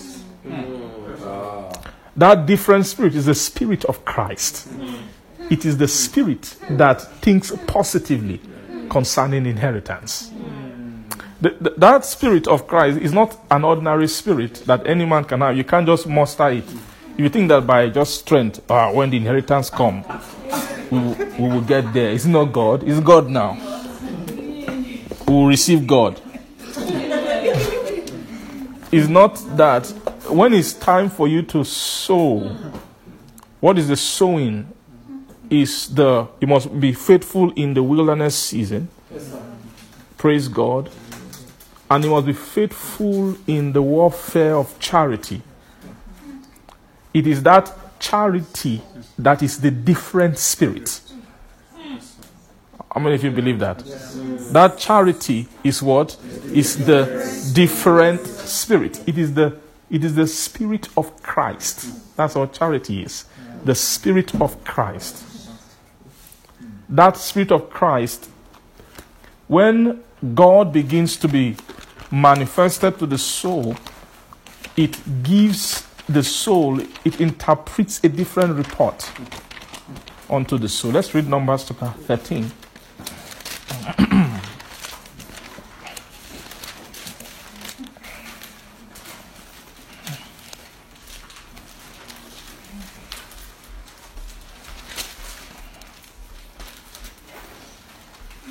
Is it Numbers?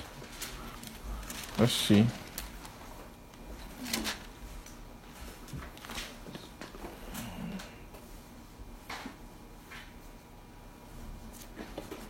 Praise God. So Numbers 13 was when Moses sent them, right? Let's see verse. Praise God. Hallelujah.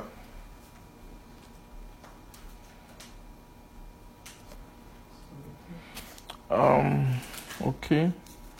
Verse 17 says, Moses sent them to spy out the land of Canaan, praise God, and said unto them, Get you up this way southward and go up into the mountain and see the land, what it is, and the people that dwelleth therein, whether they be strong or weak, few or many, and what the land is that they dwell in, whether it be good or bad, what cities they be that dwell in, that they dwell in, whether it be tents or in strongholds, and what the land is, whether it be fat or lean, whether there be wood therein or not, and be ye of good courage, and bring of the fruit of the land. Now the time was the time of the first stripe grapes. Praise God. Amen. So they went up and searched the land from the wilderness of Zin unto Rehob, as men come to Hamath. And they ascended by the south and came unto Hebron, where Ahiman, Sheshai, and Talmah, the children of Anak, were. Now Hebron was built 7 years before Zoan in Egypt.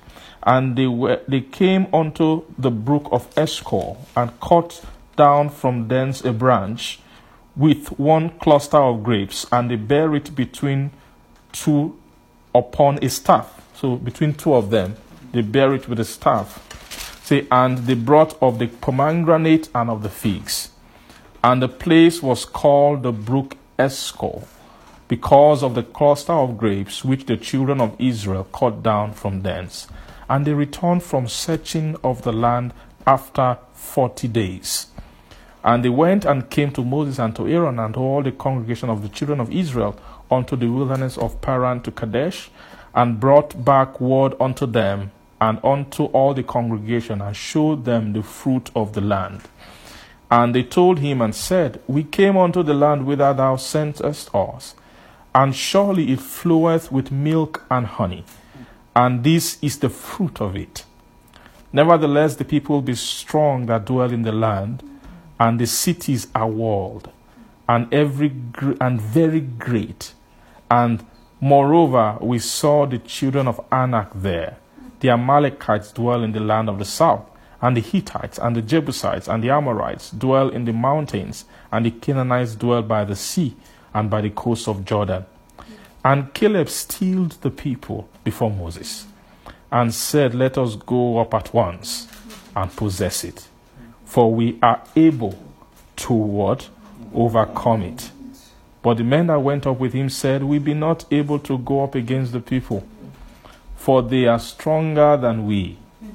And they brought up an evil report of the land which they had searched unto the children of Israel, saying, The land through which we have gone to search it is a land that eateth up the inhabitants thereof. And all the people that we saw in it are men of a great stature. And there we saw what? The giants, the son of Anak, which come of what? The giants, and were in our own sight as what? Grasshopper. And then what happened next? Chapter 14 verse 1. And all the congregation lifted up their what? And cried and wept that night. Now, who are these people? Are they grown men, right? Some maybe in their 40s, 50s, 60s, some 30s. Praise God. They began to do what? They began to cry. Now they all lost their heart. They all lost their heart because of what was making them cry is the concept of, praise God, when the giants handled them. What are you getting what I'm saying? They began to see their life. They were thinking about their life. This crying was the instinct to. Now see what they said to Moses. I said, and all the children of Israel murmured against Moses and against Aaron, and the whole congregation said unto them, Would God that we had died in the land of Egypt, or would God we had died in this wilderness? Praise God. And wherefore had the Lord brought us unto this land to fall by the sword, that our wives and our children should be a prey? Were it not better for us to return to Egypt? And they said, and are you seeing the evil heart of unbelief in departing from the living God? And they said, now they've gotten there, they've seen the fruit of the land. Praise God. Then Moses and Aaron fell on their faces before the assembly and of the congregation of the children of Israel. And Joshua the son of Nun and Caleb the son of Jephunneh, which were of them that searched the land, rent their what? Their clothes. And they spake unto all the company of Israel, saying, so I think they rent their clothes means they became angry at the conversation of these people. So they spake unto all the company of Israel, saying, the land which we passed through to search it is an exceeding good land. This was their own, what they were seeing was different. Depending on the spirit you have in you. Yes, sir. When the sight of God comes, what you see will be different.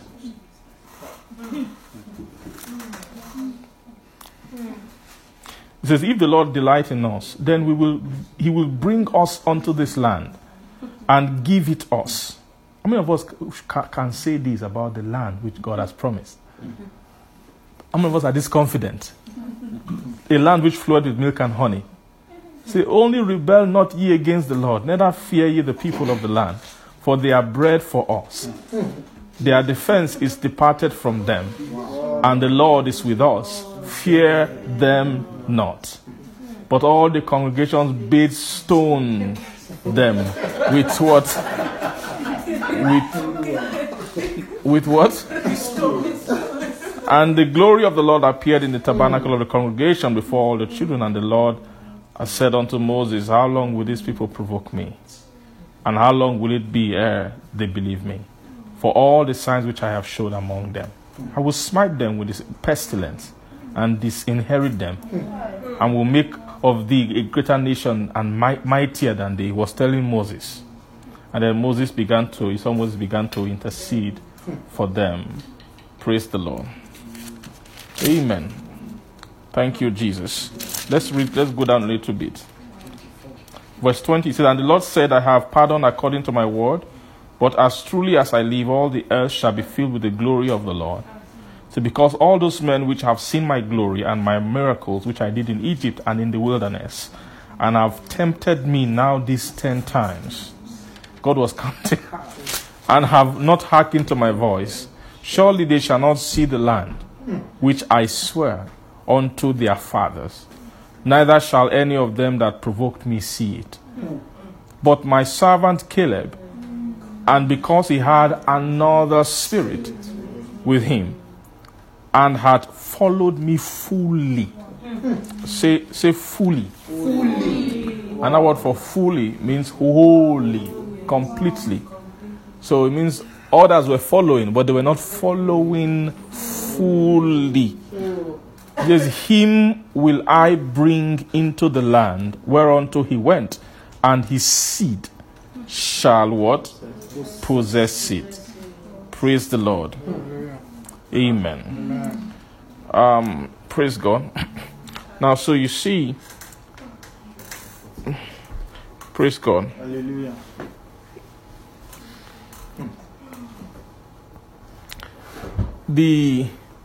When you are approaching the realm of inheritance, praise God. When you are approaching what? When you are approaching the realm of inheritance in the spirit, if there is anything lacking in your faith, it will be exposed.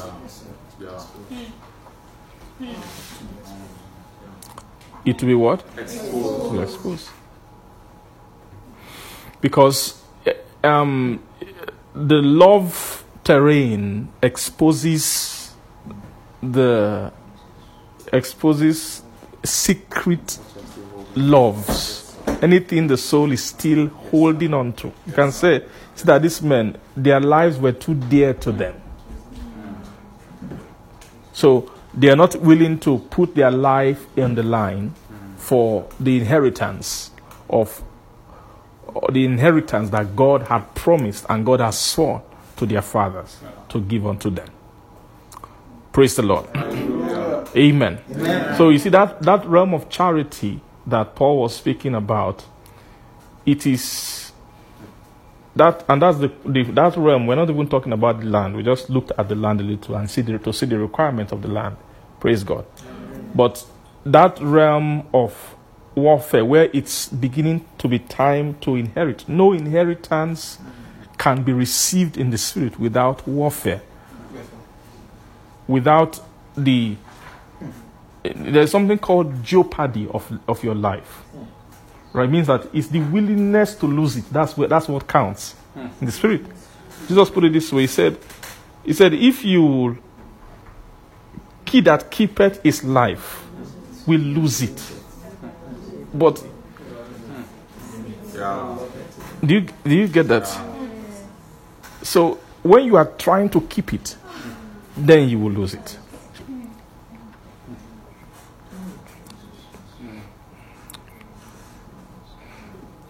Praise God. Hallelujah. So that the purpose of the love of Christ, the purpose of the love of Christ, which is charity, the love of Christ is really to expose and is the realm of judging the loves of men. How giving, if a man has held things back, in the season of charity, it will show up. Do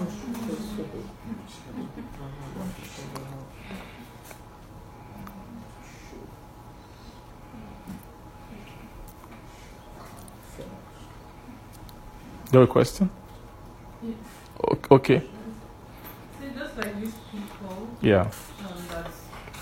that gave evil report, and then the other Israelites that became silent together, and Moses and Aaron that because of accuracy we're not allowed to see the land. So I'm guessing these are all things that can happen to different souls, different hearts when they're about to get into inheritance. So like if you're comparing this to joining Christ to God, I mean these people they're not allowed to enter the land, but in the terms of Christ and getting to God, when you get to this point and all these things are exposed, is it going to be the same situation where you will not be able to enter into God, or this exposure is to correct things or help you or something? Praise God.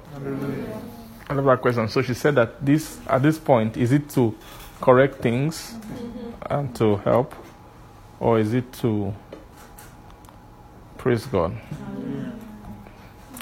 Amen.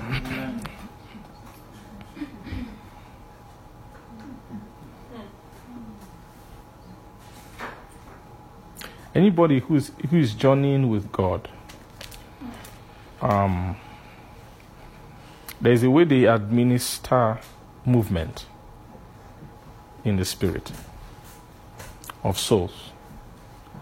Now you see, the Israelites, they didn't come to this point on the third year after leaving Egypt. It wasn't that it was too far away.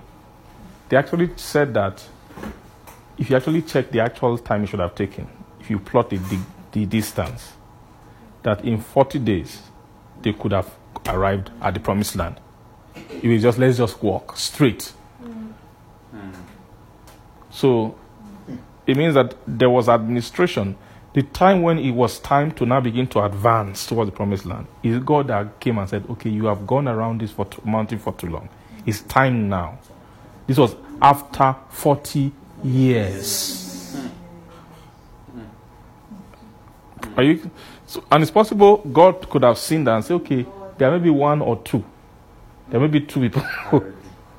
Or just a few. Maybe he must have looked at them, and he must have also looked at the Levites. Because those Levites too, there's a way. Those ones, Levites, they've already, beforehand, before they saw battle, praise God, they already died. Those Levites. So God wasn't even, they were set apart already among the people. You understand that? The Levites were the ones who were handling the tabernacle, who were in charge of their worship, who who were doing the sacrifices, praise God, who were handling the tabernacle. Are you getting what I'm saying? So God has already taken them. Are you getting my point? So the Levites will not get to that place and be afraid of dying. They've died a long time ago. When they were making advancement into the land, they are the Levites, they are the ones who stayed in front. I'm sure the grab guys with this thing, they were at the back. There's what you call macho, but there's the real macho is spiritual. Those priests were handlers of covenant.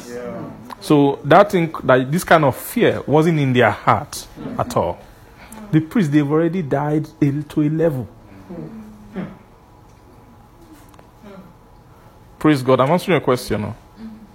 Praise the Lord. What I say, the priest has already what? How did they die? There's a time when they rejected their life. Two occasions.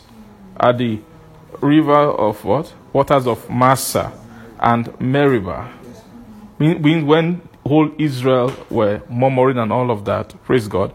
And one of the signs was that they began to measure separation from their natural,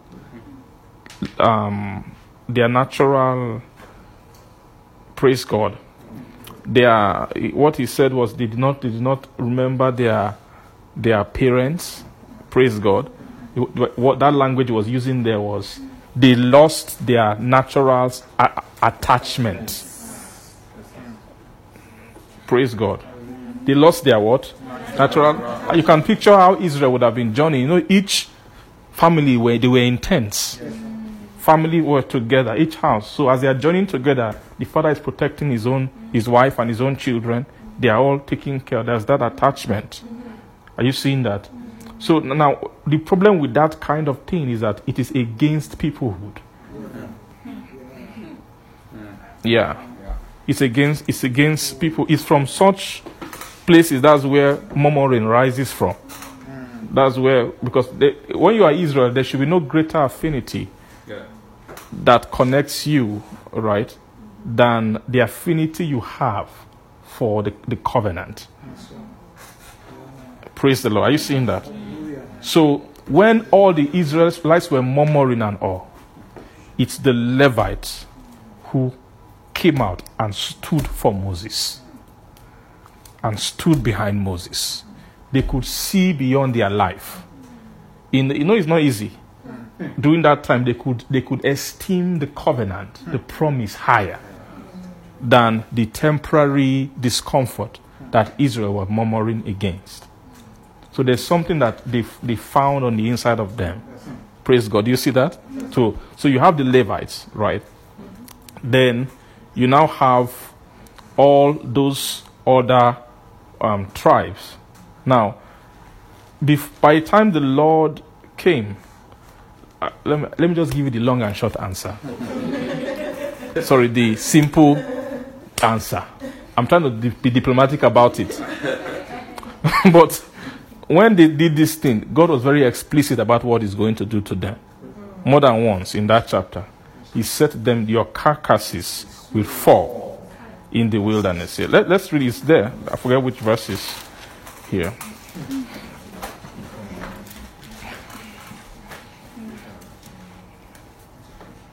Verse what? 43? 33, praise God.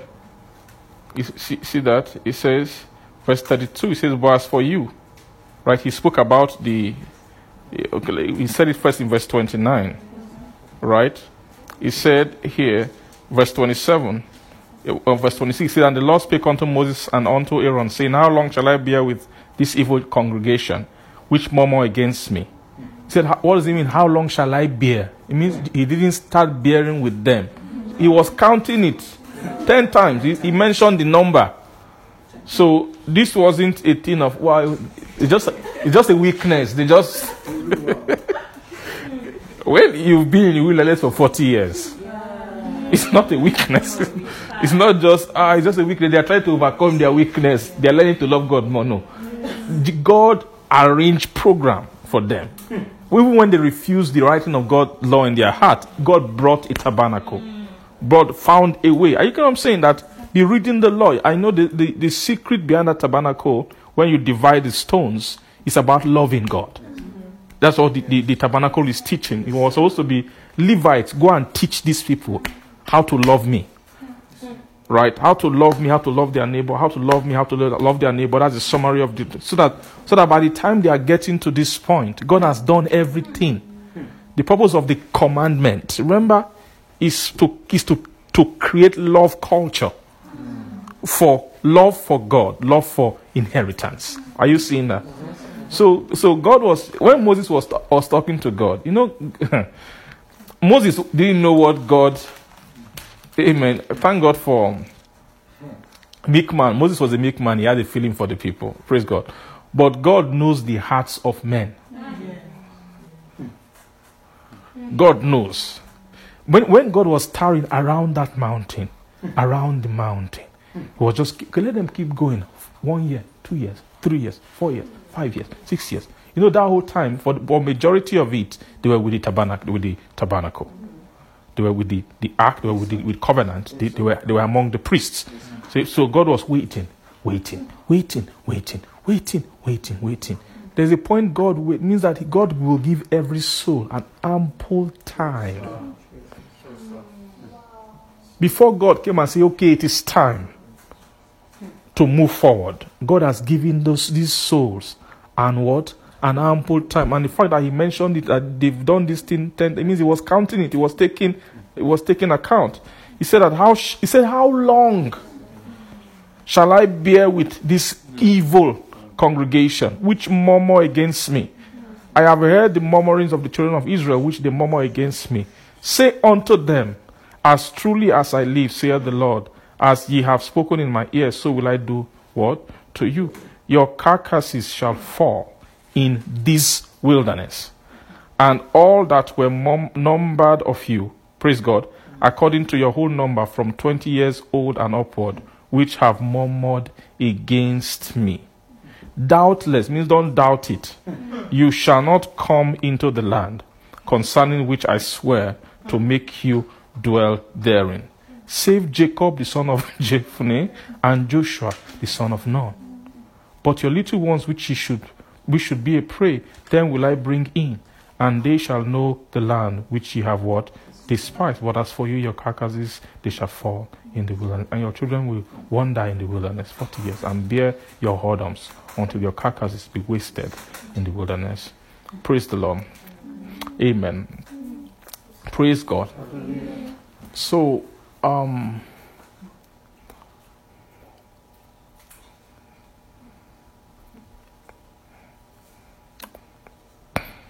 there is God will always give a lot of time for every soul. You need to understand God's heart. God will not leave a soul if there is still a chance that soul will respond to God. Praise the Lord. Hallelujah. So there will be a time when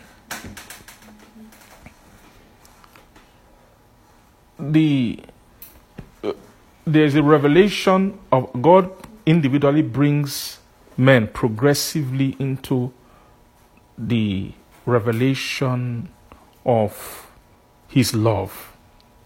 He uses faith, like he was using the wilderness for them. He uses faith, he brings revelation upon revelation so that they can take journey in faith. Praise the Lord. Hallelujah. But you see, there will be a time when, God has an individual plan. God has a collective plan. You see that thing playing out here. For example, you see each individual had their own proximity to the tabernacle at a level. Praise God. You see the priests, through their own dealings, they were able to come closer to him. Are you seeing that? Even though that tabernacle was not a temple, and they haven't gotten into the land, but to a level, according to their own work, they're able to deal with God at a certain level of closeness. Do you see that? So that's the individual side to it. But then there is what you call the collective, and that's one thing you must understand about the Bible. Right? that there is that collective is, in a sense, that collective, God, because of the collective plan of God, the general plan of God, God does not really have eternity to wait for one man. And there's a way God calibrates the times, that every man will have enough time.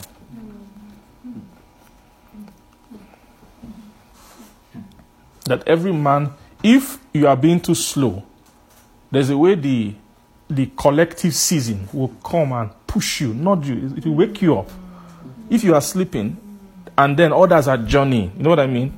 Because of their journeying, it will be changing the times. The times will raise the expediency, even for you. There's a way it plays out.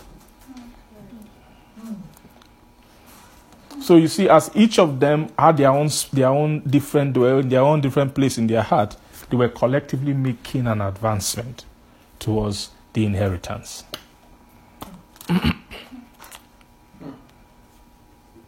Do you see that? So, but there will come a time when it will become end times on the earth. In that end times, anybody that refuses to walk by faith and become a lover of God, whether you like it or not, the glory, the knowledge of the glory of God will cover the earth as the waters cover the sea. And that time, as some are, we've learned all these things, some are moving into everlasting life. It's that season that will be pushing others into shame and everlasting content. It's the season that's pushing them into it. At that, there will be a time, guys who have been given chance to love God, walk by faith and fall in love with Him, and they refuse, they're not loving Him. There will be a time God's revelation will begin to increase. That thing will turn into hatred in their heart. The more He's revealing Himself, the more they begin to hate Him. That is where the spirit of the Antichrist comes out from. They become anti. That's what John was warning about. John was worrying about the potential of souls who are on the path of Christ to become Antichrist. That was what he was warning about. That he said it's the last time, and you know that there are many Antichrists. So the last time is what unveils the Antichrist nature. When journey of faith is, this opportunity of faith walk is coming, is chance to walk by faith and then to walk into love. And that thing should not be abused by any soul. It's not in your hand. It's not up to you to say, okay, I will take all my time when I'm ready. God, you don't know. It's not just you. God has souls who are journeying. And all those souls determine the time. I don't know if I answered your question. Did I answer your question? Yes. The question is that there will be time given for every soul. That's the answer. To journey. And there's ample time for repentance. There's ample time for us to walk by faith and then fall in love with God. Fall in love with Christ first. Praise the Lord. Because Christ love is what every soul must get there. Any soul that hasn't loved Christ doesn't have anything. It means they can just throw you away. Praise God. Amen. Yeah. Sorry. It's like it sounds harsh. It sounds harsh. You know, people like this thing and say, I'm born again, nothing can happen, I'm going to heaven. It's a lie. Now you feel that way because powers that can separate men are not yet unleashed on the earth. The amount of wickedness, the amount of darkness thick darkness that can separate men. You know when it says, Isaiah chapter 60, arise and shine, your light is come. The glory of the Lord is risen upon you. Then I say, darkness will cover the earth. Is it the sky that darkness will cover? It's men. And gross darkness, the people. Means some men will have capacity for gross darkness. So imagine someone who has been given opportunity to love God and they refuse to love Him. They are playing around. There will be a time when the darkness that is unveiled, that is released on the earth, their tiny faith can't withstand it. It will overcome that tiny faith you have. That's why you must love Christ as quickly as possible.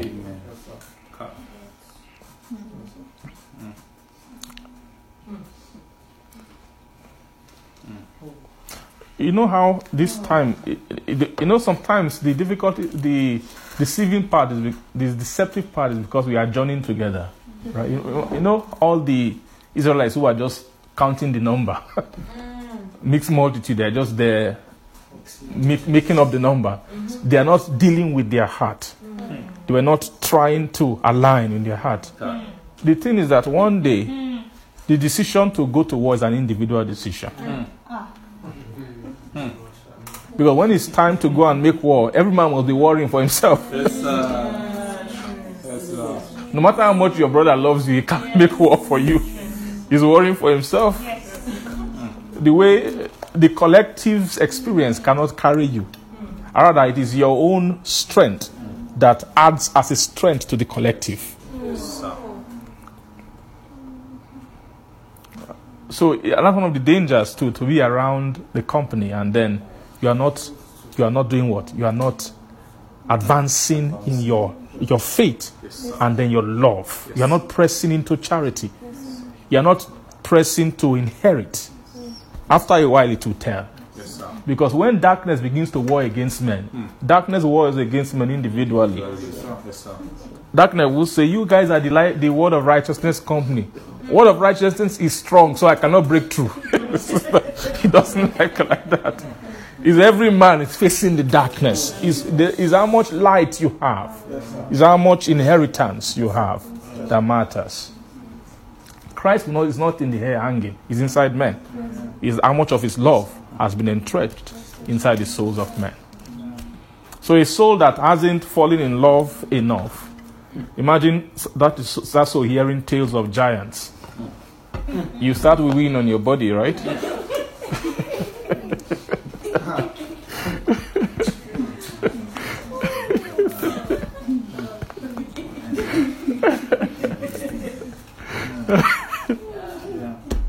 Praise God. You know that name Israel can be deceptive. We are all Israel. Paul said not all Israel is Israel.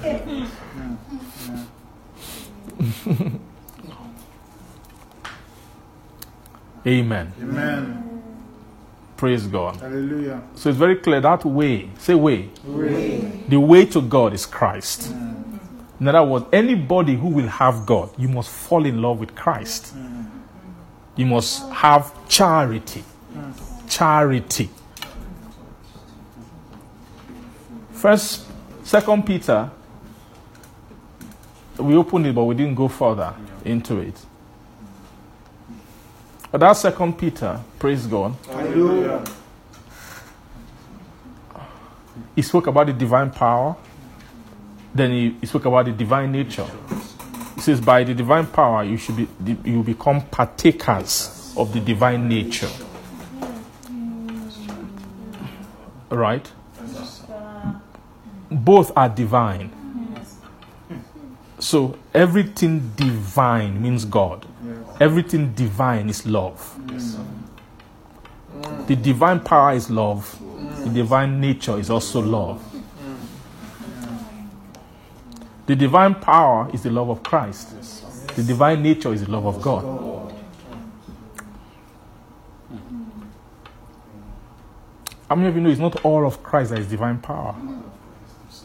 That divine power is when you come into the potential for God. That potential is not, faith alone doesn't constitute the capacity of a soul to receive God.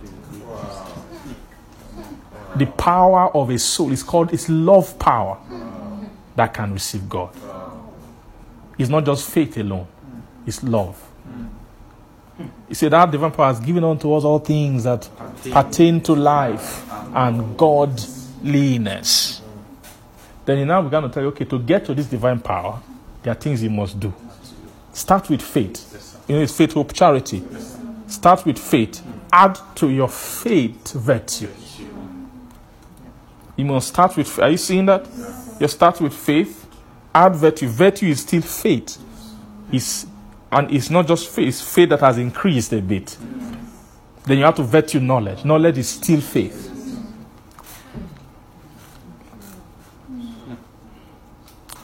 Praise God. Hallelujah. After knowledge, you have to add temperance. You've moved into hope dimension. Temperance and patience. You add temperance, add patience. That is hope. A soul that has temperance and patience is a soul that has hope. Is a soul that's ready for inheritance. Do you get that? Yes, sir. It says, be imitators of those who through faith and patience inherit the promise. So, faith and patience, once you are on the border of patience, you are on the border to enter the realm of inheritance. After, once you are you have, when you say a patient soul, hey, this soul is now a patient soul. That patience is a great thing in the spirit.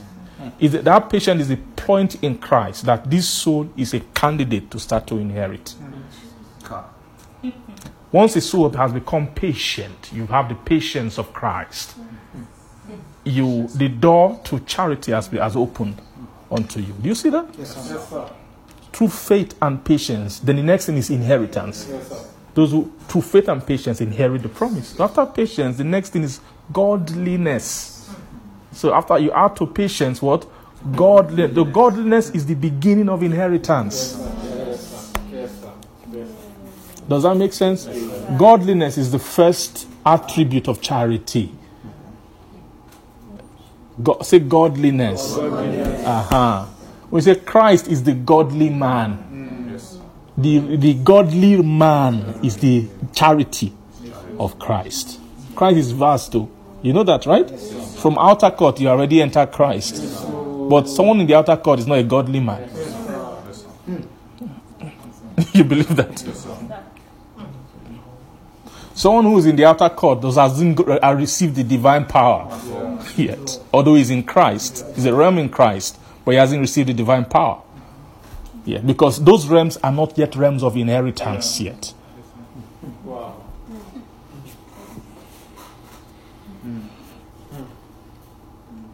The realm of inheritance is at that end part of the holy place.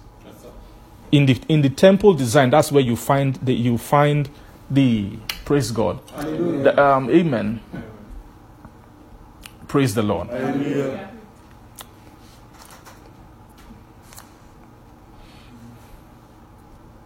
That place is almost like it's like a beginning. It's you know, when you are coming to the temple, the outer court, you see an altar. Then you see the veil to enter. When you are coming to the second veil, you also see an altar. And you see what? Another veil. So you see that realm of the altar. As well. That realm of the altar just before the veil is the place where the man who has gotten capacity, someone who's, that place is also, there are different ways the Bible describes it. It's also the place of standing. Those who stand by night in the presence of the Lord. It's not everybody who is standing. That standing place is a charity realm, is a realm of standing. That's where you begin to relate. It's a love conversation at that point.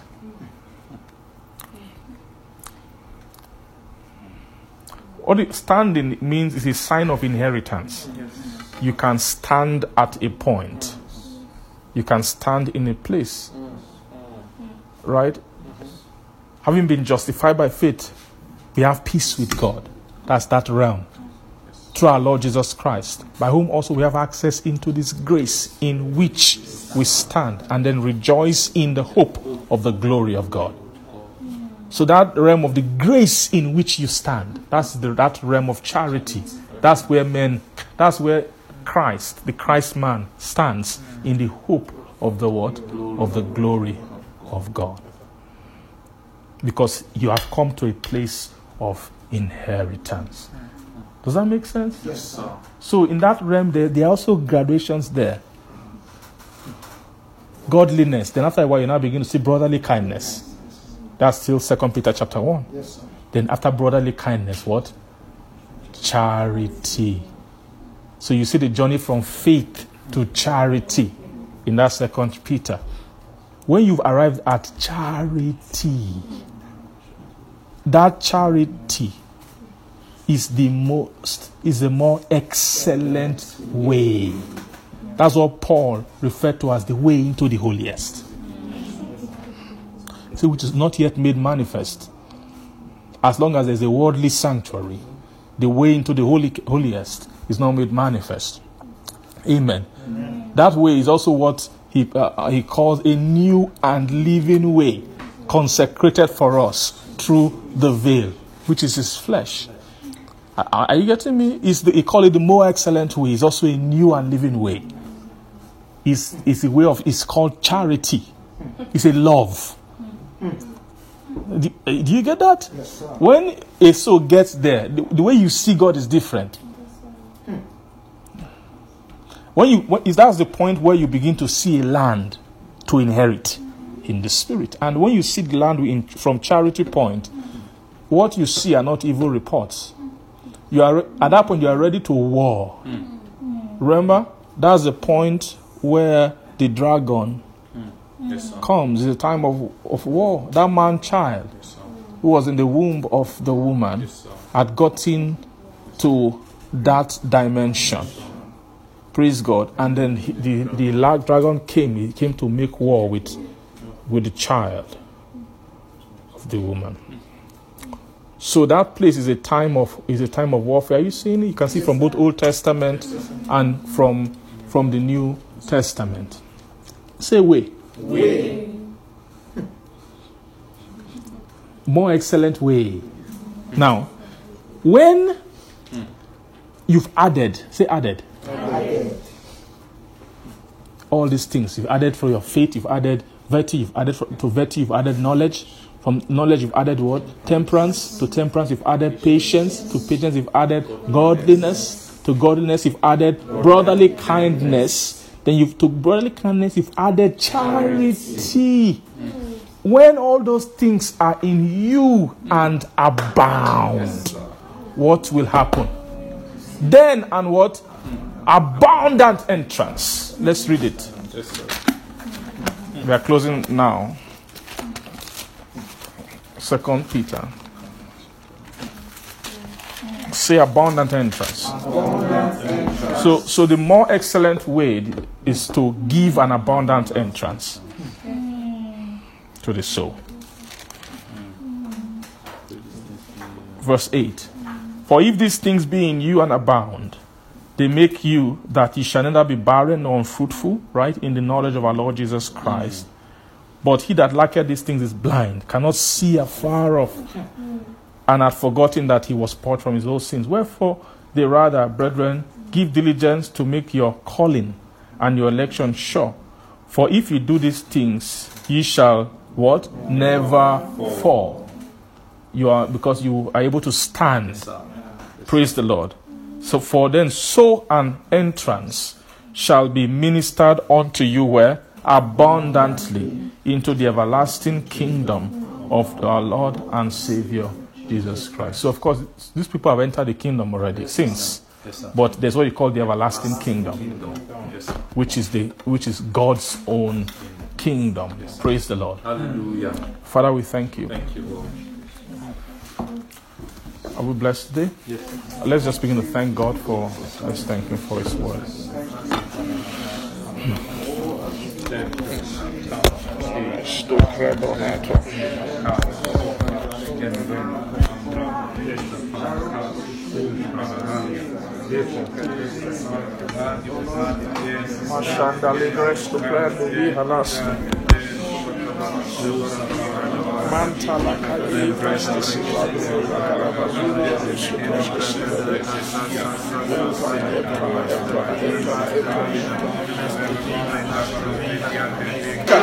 Holy Kana, in Jesus' name. In Jesus' name. I want us to pray. I just want us to pray one prayer. Remember Jesus, he gave this analogy. He said the kingdom of God is as though a man will find a treasure in a field. Then when he finds it, he will go and sell all that he has And he said he won't tell anybody. He will keep it secret in his heart, inside. And then that thing is a hope that he has. Then he will go and sell all that he has, and go and purchase that land because of that treasure which is found. That thing is an attitude that I want us to pray for. Yes. That the Lord will give us, that we should be willing, because all he has is his life. And that's one thing with the land that has God's treasure in it. It will demand all that you have. Let us pray that the strength to have such a mind, the willingness to give all, to give everything. As he said of Caleb, he followed me fully. He followed me means he gave all in following. Let us pray that the ability to give all, that the Lord will give us that ability and strength. In the name of Jesus, in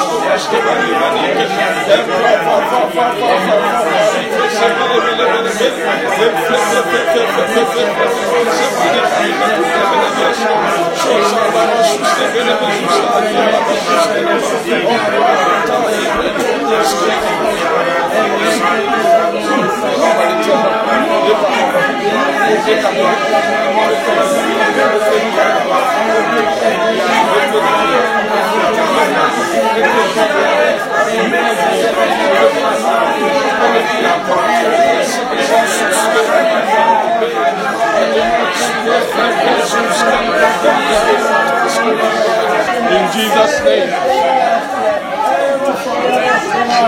In the name of Jesus. Thank you, Father. Thank you, Father. Thank you, Father. Thank you, Father. Thank you, Father. Thank you. Thank you. Thank you. Thank you. Thank you. Thank you. Lord, you said upon Mount Zion there shall be deliverance, there shall be holiness, and the sons of Jacob will possess their possession. Lord, this is your mountain. You've not asked us to seek you in vain. Lord, we are seeking you as you have asked. We are just responding in prayers to your revelation. These are not my words, these are your words. These shown so clearly through the scriptures. Your desire for us, your promise for us. Father, as we have responded in prayers tonight, registering our quest, Lord, to partake of this inheritance of the saints in light, Lord, I pray that help from heaven will come upon every heart. Every heart who has made a sincere quest, Father, tonight, who has lifted up a sincere quest, desiring, Father, to come into love, into the love of Christ. Father, I pray that let the release of grace that is beginning to be evident in this season for such entrance, for such advancement and positioning, I pray let every heart tonight partake of such grace. We expose our heart to help. What we cannot do by ourselves, not by power, not by might, but by your Spirit. Amen, Lord. I ask, let this help find every one of us. Amen. You said to Paul when it was time for exaltation, and a messenger of Satan was sent to him to buffet him. When he sought, he raised his quest to you. You told him that your grace is sufficient and your strength is perfected, even in weaknesses. I ask turn every weakness in us into strength. I pray every one of us, our report concerning our inheritance will be that we have a different spirit. We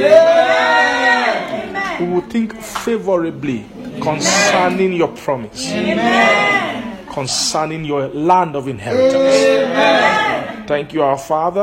I ask we will begin to reap fruit, tangibility of these things. We will come into ownership, Lord. I ask, may every soul become partakers of the divine nature.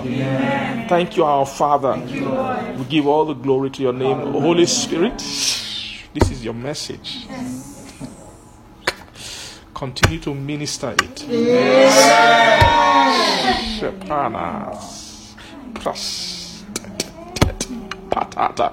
Give birth to this hope. Give birth to this hope within every heart that hears this word. Thank you, Holy Spirit. Thank you, our Father. We give all the glory to your name. In Jesus' name we pray. Amen. Amen. Between the cherubim shine forth. You dwells between the cherubim shine forth. You dwells between the cherubim